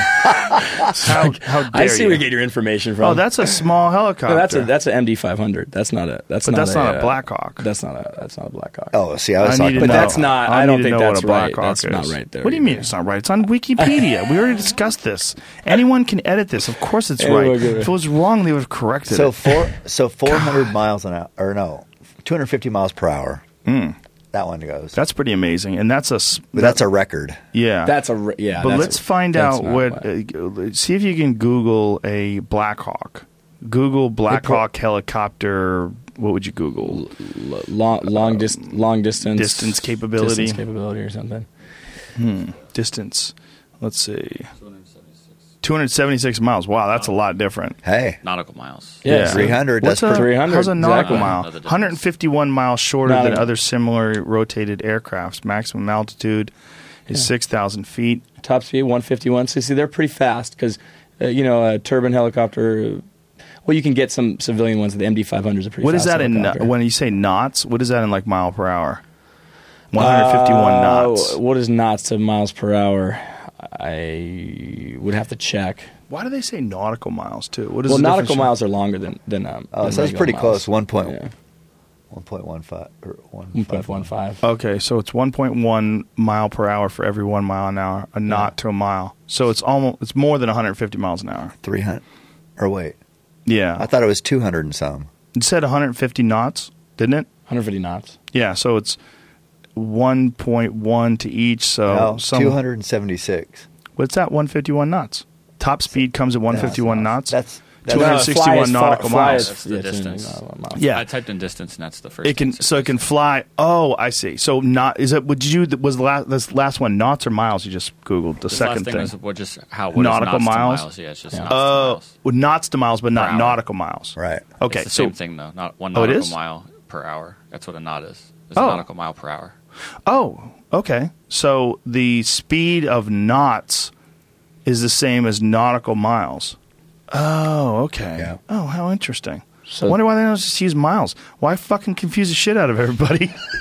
It's the same thing with the standard metric system. Did you know that a knot and a nautical mile were the same thing? I just learned that. I didn't know that. But it's just like Did you know that? Adam putting up Celsius for temperature. Oh, Adam Greentree? Yeah. He lives in Australia. I know. I just say nobody knows what Celsius is. What, should he put up American dollars too, just for Instagram? Yes. What do you do with that stupid green money? Your money's the wrong color. Oh, sorry, mate. Yeah, it's weird when you go down there too, because everybody looks normal. And then they start driving on the left-hand side of the road, and they talk weird. And the steering wheel's on the wrong side. It's all fucked up. They don't know what they're doing. So they're not normal. But they are great people. I was just down there for 6 months, and I really do like the Australian people. That's the second place I would live other than America. 100%. Number one is Canada. I'd move to Canada first. You would? Yeah, if shit to went kill down. Bear? To kill fucking everything up there. Moose. Like, I think if it's the nicest people in the world. I think Canadians are the nicest people on earth. They're always sorry. Sorry, eh? Sorry, eh? What's it all about? But so that's like the place I'd live first, other than America. Number two is Australia. It's a close second too, especially Melbourne. I fucking love Melbourne. Yeah, such a great. Really, you like Melbourne better than city. Sydney? I love both of them. Yeah. They're both awesome, but Melbourne. I just had a great time in Melbourne. Amazing food. The shows we did were amazing. It was just such a great time. Yeah, I really like Sydney. The whole country, man. It's just great, and it's got so much more open space. And it's just huge. Yeah, it's huge for the amount of people they have there. Less people than in the greater Los Angeles area, and the entire country is the size of the United States. Yeah, it's crazy. That's awesome. That's crazy. That's a lot of country to. That's one of the reasons why they're so nice. I do hear though that there's a lot of interesting stuff happening in the desert out there with like nuclear waste that they're allowing them to dump out there. Huh. Oh, they're trying to make some Godzilla type shit. That's what they're doing. That's what I would do. Yeah, let's see what happens. Crazy. Some spots out there with nothing but spiders and crocodiles. Throw some nuclear uranium out there. Yeah. There's some stuff out there that can kill you for sure. Everything out there. You know, right? He's going. Yeah. He's headed down there soon. I'm super jealous. He's going to do 18 days hunting water buffaloes and kangaroos and shit. You going to shoot a kangaroo? No. You allowed to? Are you allowed to hunt kangaroos? I don't think you are down there. Can you? Yeah. They sell make kangaroo beef meat. jerky and stuff. Oh, okay. It's supposed to taste good. It's supposed to taste like venison. What movie were you doing there? I was shooting Pacific Rim. You did that? Yeah. How was that? It was cool. It was So it's the kind of like you remake, said. It was right? like you're creating a Godzilla monster type things, right? That's a crazy movie, right? Like, how do you act when it's like CGI? What is that like? I guess I don't know what it is. What is it? Pacific Rim's a monster movie. Is it? Some shit grows in the ground and comes out and fucks everybody up. It's kind of like the dinosaurs, but in the future. It's like if the dinosaurs came back. Wow. Yeah. It's kind of cool. It's a very cool concept. Cam's a no-nonsense guy. You throw Godzilla past him, his eyes roll back in his head. It's like, bitch, I ran 205 miles. I got no time for fucking monsters. I got no time for monsters. I'm a bow hunter. I got no time for fake monsters. I hunt bears. That's what I told Scott yesterday is like, you know a lot about a lot. I said, I know sort of a lot about two things, running and bow hunting.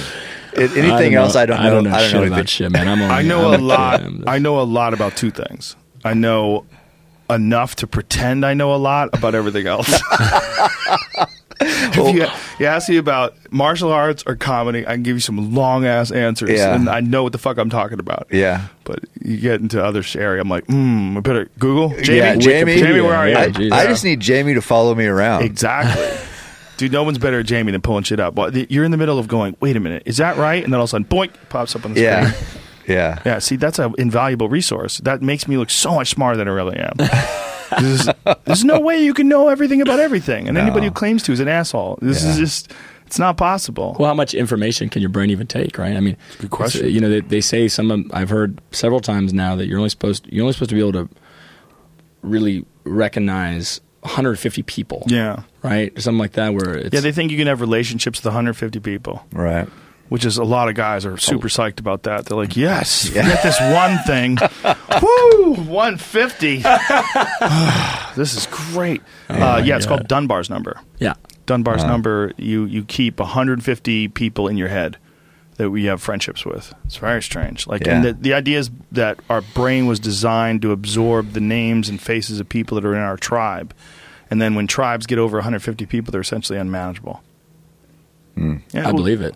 I believe it too. I think it goes back to what we were talking about when we were saying that people aren't designed for cities. They're not designed for this life and for televisions and lights that you just switch on and off. That we're really designed to. This is the reason why you feel so content when you're in the mountains. Is that your body's designed for that, literally. Yeah. Yeah. And for hunting. So sorry, anti-hunting psychos. Poor people. I hate the city. The anti-hunting people. They get food easy. It's easy to get food. If it wasn't, they would turn. They would fucking listen to me, you fucks, all of you. You would shoot a rabbit right in the face if you were starving and your kids were crying. Guaranteed. If it gets ugly, if it all gets ugly, you become a predator. Guaranteed. Well, because animals are going to hunt you too, fuckface. Guess what? Yeah. You're out there in the woods by yourself and you're making a lean-to and you have to fight the coyote that's trying to drag your kid off in the middle of the night. Yeah, that coyote gets roasted over an open fire. Yeah, with a big smile on your face. It happens. Yeah, Brendan put up a picture of the grizzly I killed up on his page yesterday. Oh my God. The tsunami of butthurt. He had to unimaginable. He had to text me and tell me sorry about all the hate. And I'm like, I said, dude, I just told him, hey, you got to take the good with the bad. I said, this is all part of the deal. It's interesting that people, they don't understand. Like, here's my favorite one ever. When you were talking about bear hunting, and like you were saying, you know, that the bear populations have to be controlled, and the woman on the show was like, "That's because you've killed off all their predators." Like, yeah. What are you talking about? Dinosaurs, bitch? Yeah. What the hell is killing a grizzly bear? Are you crazy?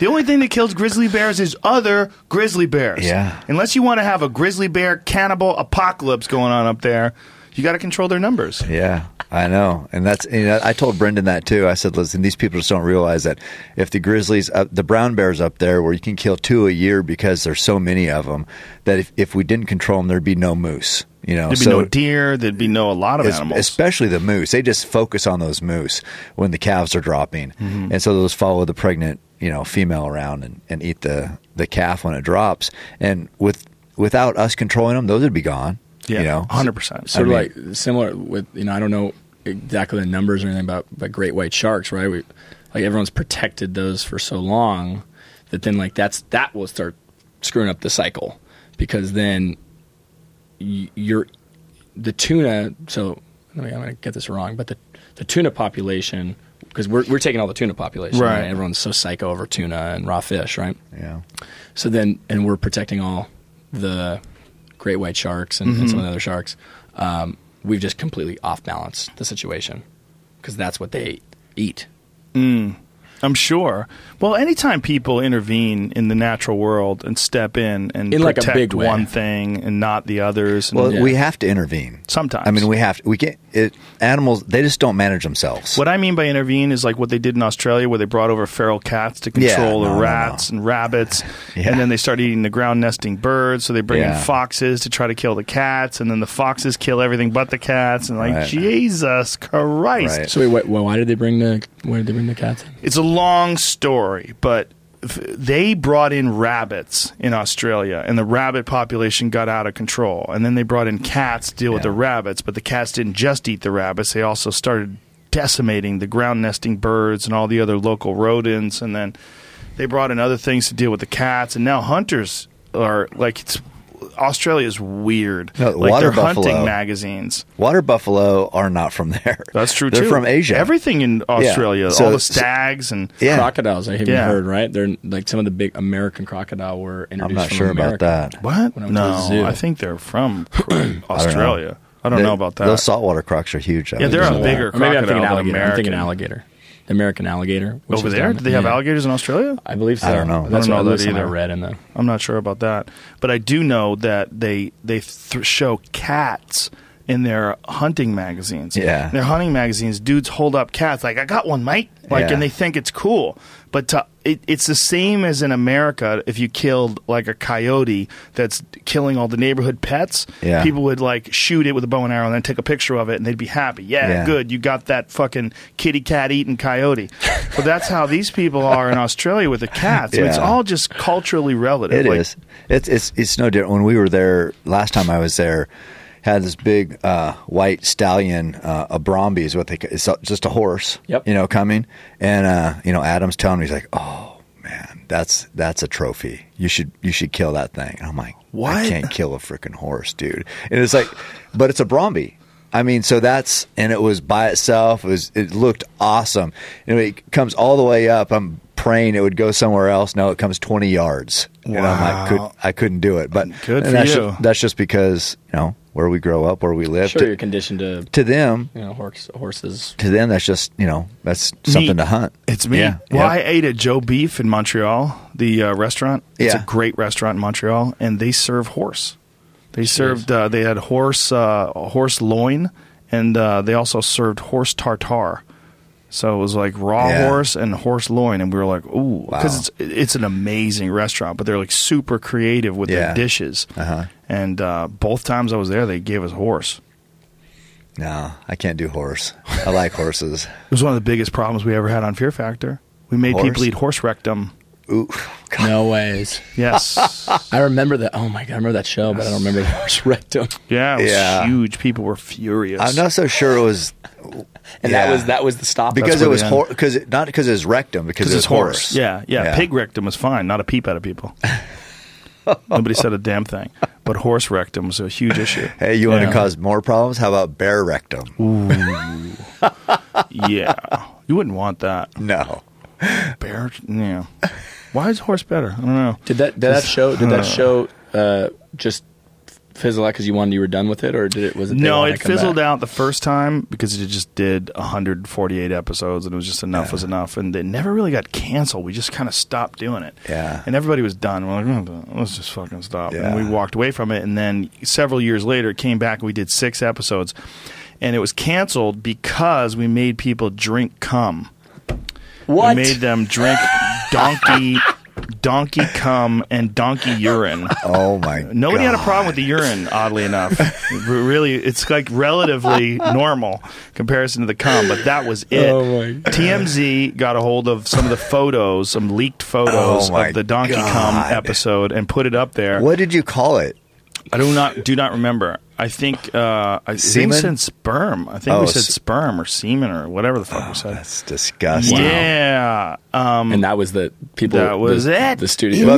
But people did it, right? Oh yeah. Oh, all 3 of them did it. All 3 of them did it. Yeah, it was Enoch. You got to get out of here, don't you? You got to go to Conan. Yeah. You leaving soon? Yeah. Pretty soon. All right. When does let's get away from drinking cum. Yeah. Thank you. This is troubling.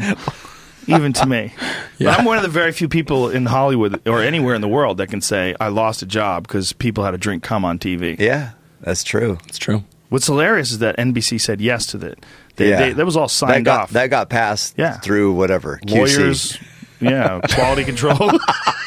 Yeah, it looks good. A lot of people, everybody's like, a lot of certain, kind of genders drink cum all the time.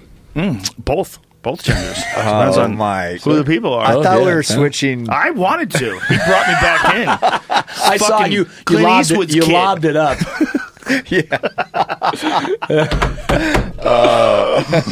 The Fate of the Furious, April 14th. That's when it comes out. April 14th. This Friday. Are Vin Diesel and The Rock at odds in this photo? I can't tell. It seems like there was that fake news that I read, or was that real? Yeah, it's all just don't believe anything you read on the internet, including Wikipedia. Some real issues with those two.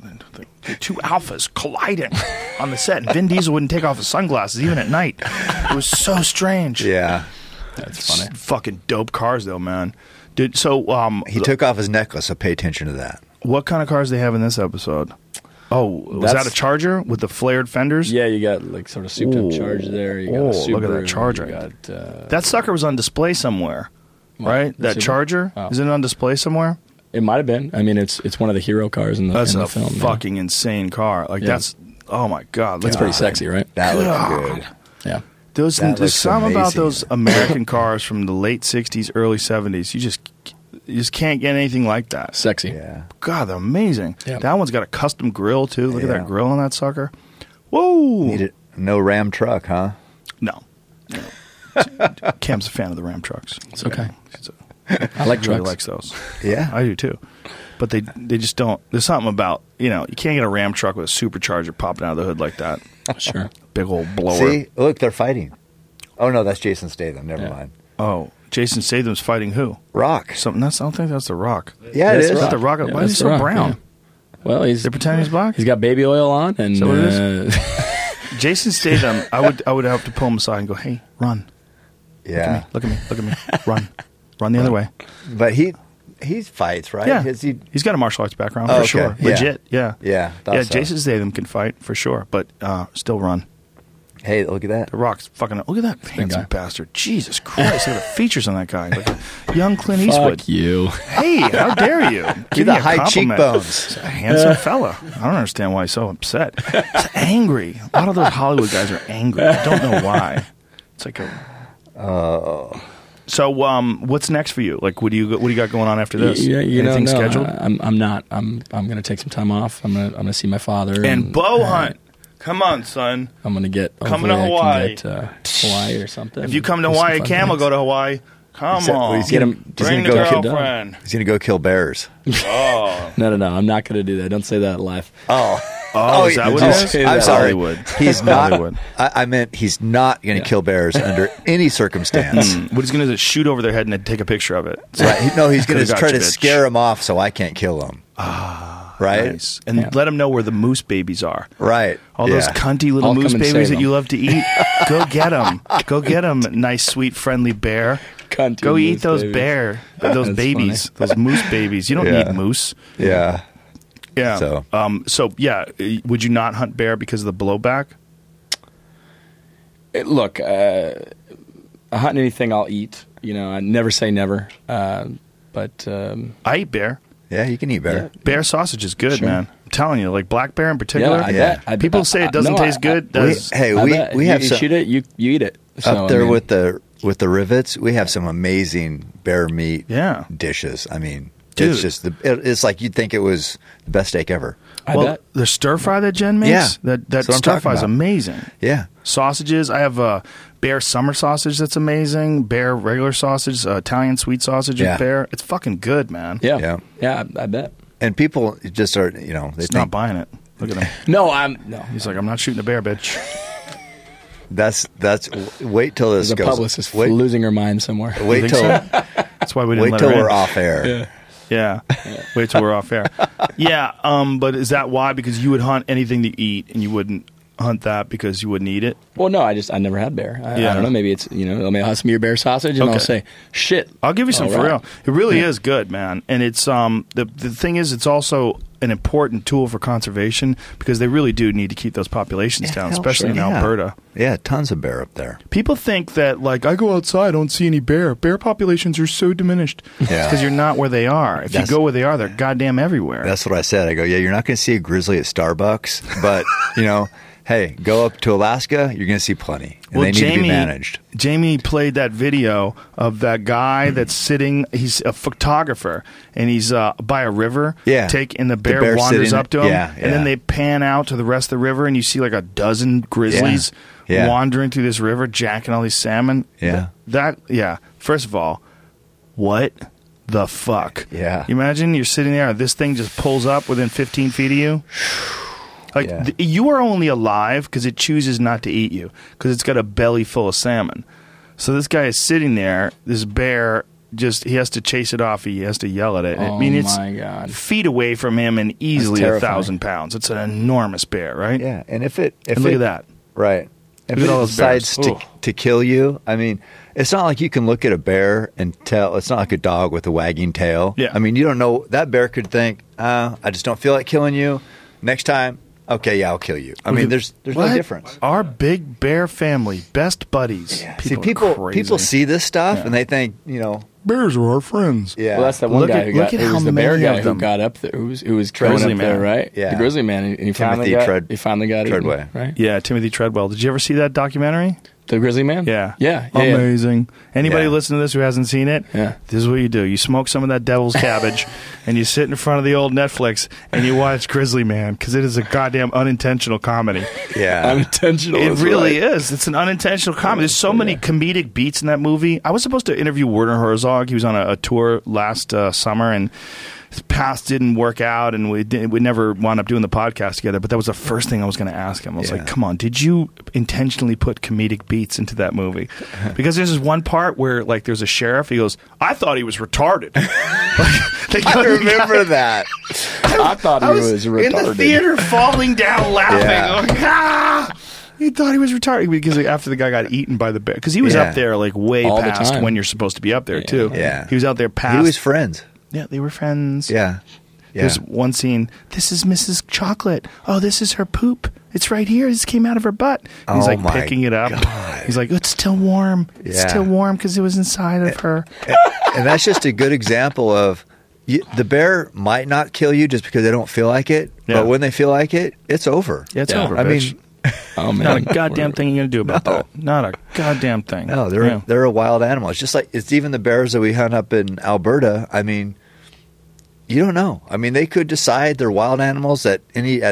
There's all different kinds. There's aggressive bears. There's shy bears. There's bears that you can't really get a read on. But it's just like a dog. Sure. I mean, you don't know. They're good and bad bears. So it's just the wrong one. Yeah, they're like all animals have different personalities. Yeah. Like cats, dogs, domestic animals have weird personalities. Wild animals do too. It's just most of them can't kill you, but bears can. So all of them can. Yeah, that's the difference. Yeah. So. You're not interested in that. What about eagles? You ever interested in cooking up an eagle? Some eagle eagles balls on a spit. Give me some eagle balls. Rotisserie Ooh, yeah. eagle. Nothing like a pair of eagle balls. Do eagles have balls? I know that they're male and female, but do they have testicles? Look that up. That's important. That's important. Is there a bucket list hunt that you'd like to go on, like maybe an elk hunt in the Rocky Mountains? Yeah, that'd be awesome, I'd huh? love to tag along and do one of those if I can. Yeah, there's well, if you ever do get to Australia, like they have stag over there that are a lot like elk, and they roar. You ever heard them roar? Oh, dude, they sound like a lion. It's like you've heard it in real life? No, stag roars? No. They're like, roar. Yeah. They roar. It's a crazy sound. Jamie will find it for us. We've had some good elk hunts, so Joe and I. We have. Yeah. There's an elk back there. I'll show you in the back that we got just this past fall. Fucking huge thing. Yeah. Oh my God. It was so awesome. Massive animal. And I've got food back there if you want some. You want some elk? I'll give you some. Take it with you. Hell yeah. Because you're headed back tonight, right? Yeah. Yeah. After Conan, we gotta go do that. Is that a stag? No, it's a Rocky Mountain elk bugling. We've heard that before, but go see red stag roar. Try Google red. There it is. Yeah, listen to this thing. It's crazy. Look at his face. First of all, look at those goddamn antlers.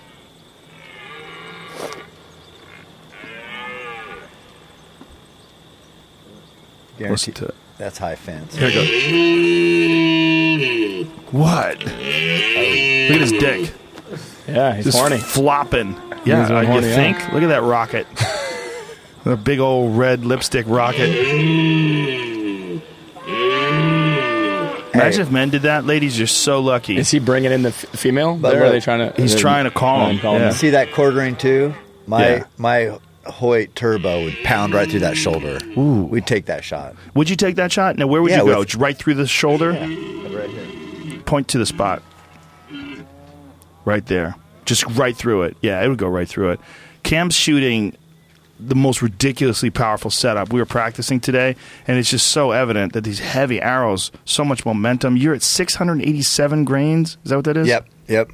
Which is, by the way, we were talking grams before, and we meant to say grains, and then we were converting grams to marijuana and calculations just don't mix. We were doing this a long time ago on a podcast, and then I was driving home, and I was like, Jesus Christ, do we say grams when I meant grains?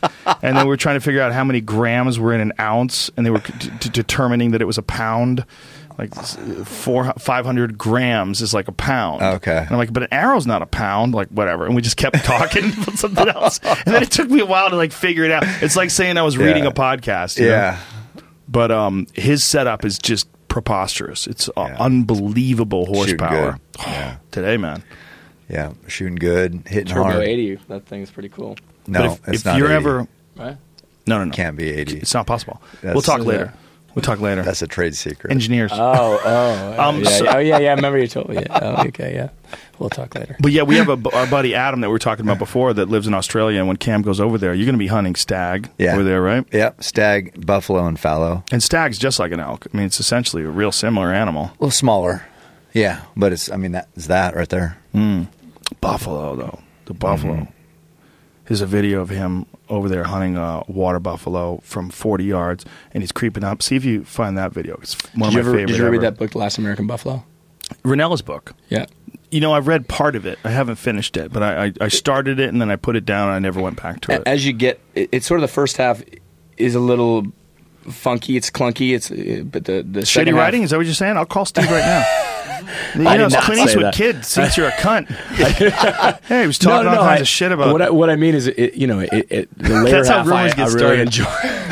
He likes to talk about drinking jizz. I'll tell you that. Yeah. He wouldn't shut up. He brought it back. Yeah, he wouldn't shut up about that. I drank some elk jizz. We had moved on. He insisted on. He said something about Vin Diesel sunglasses. It was one time. He doesn't like L.A. He lives in San Diego. And so this is Cam sneaking up on this water buffalo. And every time it picks up its eyes or it might have caught movement, he has to pause. Yeah. So this is like a ridiculously slow trek. I think I think it's still a little bit before I shoot. Yeah. Or wait, no. It's getting closer. So I got my rangefinder there so I can quickly get it because I'm getting closer every time. Cam, what do you think about range finding binos? Stop, head up, don't move. Don't move at all. If it's coming at you, do you hide behind that little tree? What do you do? I just wrestle it down. Oh, like a man. Stab Grab it it. by that rocket and give it what it needs. What the guy you had on your podcast? Said Yeah. Take down a wolf. What was that guy? Oh, Dan Pena? Dan Pena. Yeah, he would just stab it in the dick over and over again. Stab it right in the dick. So he's creeping up. Cam, what are your thoughts on range-finding binos? Do you ever use those? I don't have any. Would you? I mean, like, I know, like, there's some companies that make some that bow hunters use, like Leica. Leica has one that apparently has a button on the right-hand side, so you can range and shoot with one hand.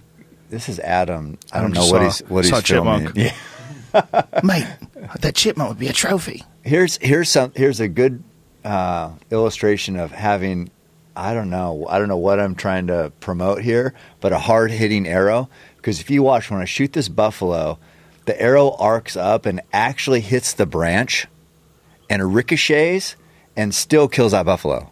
Wow. Watch this. It's going to hit. I think it's this right here. It's going to ricochet off that and still kill this big bastard. Wow. It's sort of deceptive here. How many yards are you out? It's going to be like 40. Yeah, it looks like he's like 10 feet in front of him, right? Yeah. You can. It's because it's fucking huge. Should I skip ahead a little bit? Big. Yeah. Skip ahead a wee bit, lad. Okay, back up, because it looks like you already shot it. Yeah, back up. Oh, Yeah, back up. Great. Look, here it is. Okay, watch this. See that? Oh, it kind of touched it almost. hit just that. barely grazed it. Yeah, but it affected the flight, but still went and pounded in here, and that's right where you want to. That's right into the heart. That's where their heart is. Do you think you would have got more penetration if it didn't graze that branch? Oh yeah, for sure. But still, that was a 90-pound bow. Yeah, and it's going in 6 inches deep into the heart. Yeah, probably more than that because those are. I mean, that shoulder is. Right. I mean, it's in probably 18 inches. And that thing is like, what just happened? No, to it doesn't me? know. It just it runs into that thing. What's really crazy is that Cam was saying that he chewed a piece of meat from that animal. It was so tough and so strong. You chewed it for a whole half hour, one piece? Yeah. Yeah, it was like shoe leather. Because this is an old bull. It's a tank. These things are, I don't know, 1,800 pounds. So you have to shoot heavy stuff. So do you think you're going to be doing that from now on? You're going to be going to a heavier arrow? I Or don't in the know. range, maybe? We'll see. Possibility? We'll see. See how this week or this trip works? Yeah. Yeah. So how do we get you out? Scott, what do we do? How do we get you out there bow hunting with Cam? What's the animal? I'll go on an elk hunt for sure. An I'll elk go hunt? on a deer hunt with you in Maui or wherever you're going in Hawaii, Lanai. Cam? Let's do it. give Get me a Under slot. Armour on board. We'll all wear the clothes and Springfield Smile. Utility Board, could you fire me today immediately, please? just quit. You got to quit. They don't know you're probably here. I'm at work right now. You're at work Yeah, right now. it's Yeah. punching Oh, in. you're screwed. All I have to do is a couple of tweets to help the power business. Yeah. So we should Yeah. do that, though, right? Yeah. We should all do that. It would be fun. For sure. All right. Well, Fast and Furious 8, it's at April 18th is the premiere. Is that what it is? 14th? April 14th. 14th. April 14th I'm is the in charge premiere. of that. Listen, brother, That's Friday. it's really fucking cool Hey. talking to you, man. I really Pleasure. enjoyed it. It was Yeah, fun. definitely. Cam, always a pleasure. Thank you. And we're going to go run, and I'm going to cry. So enjoy Conan. You can watch Scott tonight. We'll see you soon. Bye. Thank you, everybody, for tuning into the podcast. And thank you to our sponsors. Thanks to Caveman Coffee. Go to cavemancoffeeco.com. Use the code Use the code word Rogan and save 10% off of any of their awesome products. And thank you to ZipRecruiter. Go to ziprecruiter.com/Rogan and you can post jobs for free. Try it out. Go to ziprecruiter.com/Rogan. Thank you also to Onnit. Go to ONNIT. Use the code word Rogan and save 10% off any and all supplements. And thank you to Blue Apron. Yummy and delicious food. It is easy to cook and make delicious dishes with the service provided by Blue Apron. Check out this week's menu and get your first 3 meals for free with free shipping by going to blueapron.com/Rogan. That's blueapron.com/Rogan. Seriously, delicious, delicious food. And it is really easy to do. You can do it. I do it. You do it. Do it. Do it, bitch. All right, that's it. We'll be back tomorrow with my friend Dr. Roddy McGee. He is the stem cell expert that I've talked about many times in the podcast. We're going to talk about some really exciting new stem cell research that's being done. All sorts of new crazy shit they're doing. They're actually regenerating disc tissue. Like people who have like herniated discs and bulging discs and disc degeneration, they are now figuring out a way to shoot stem cells into your discs and regenerate disc tissue. It's crazy. It's just one of many things, but Dr. McGee is super knowledgeable and really interesting, and I think he's going to answer a lot of questions that a lot of people have about that technology and the medical breakthroughs that are being done. So that'll be tomorrow. Okay. And other than that, bye. That's it. Go look, whatever you're doing, just go do something else now. This podcast's over. Much love.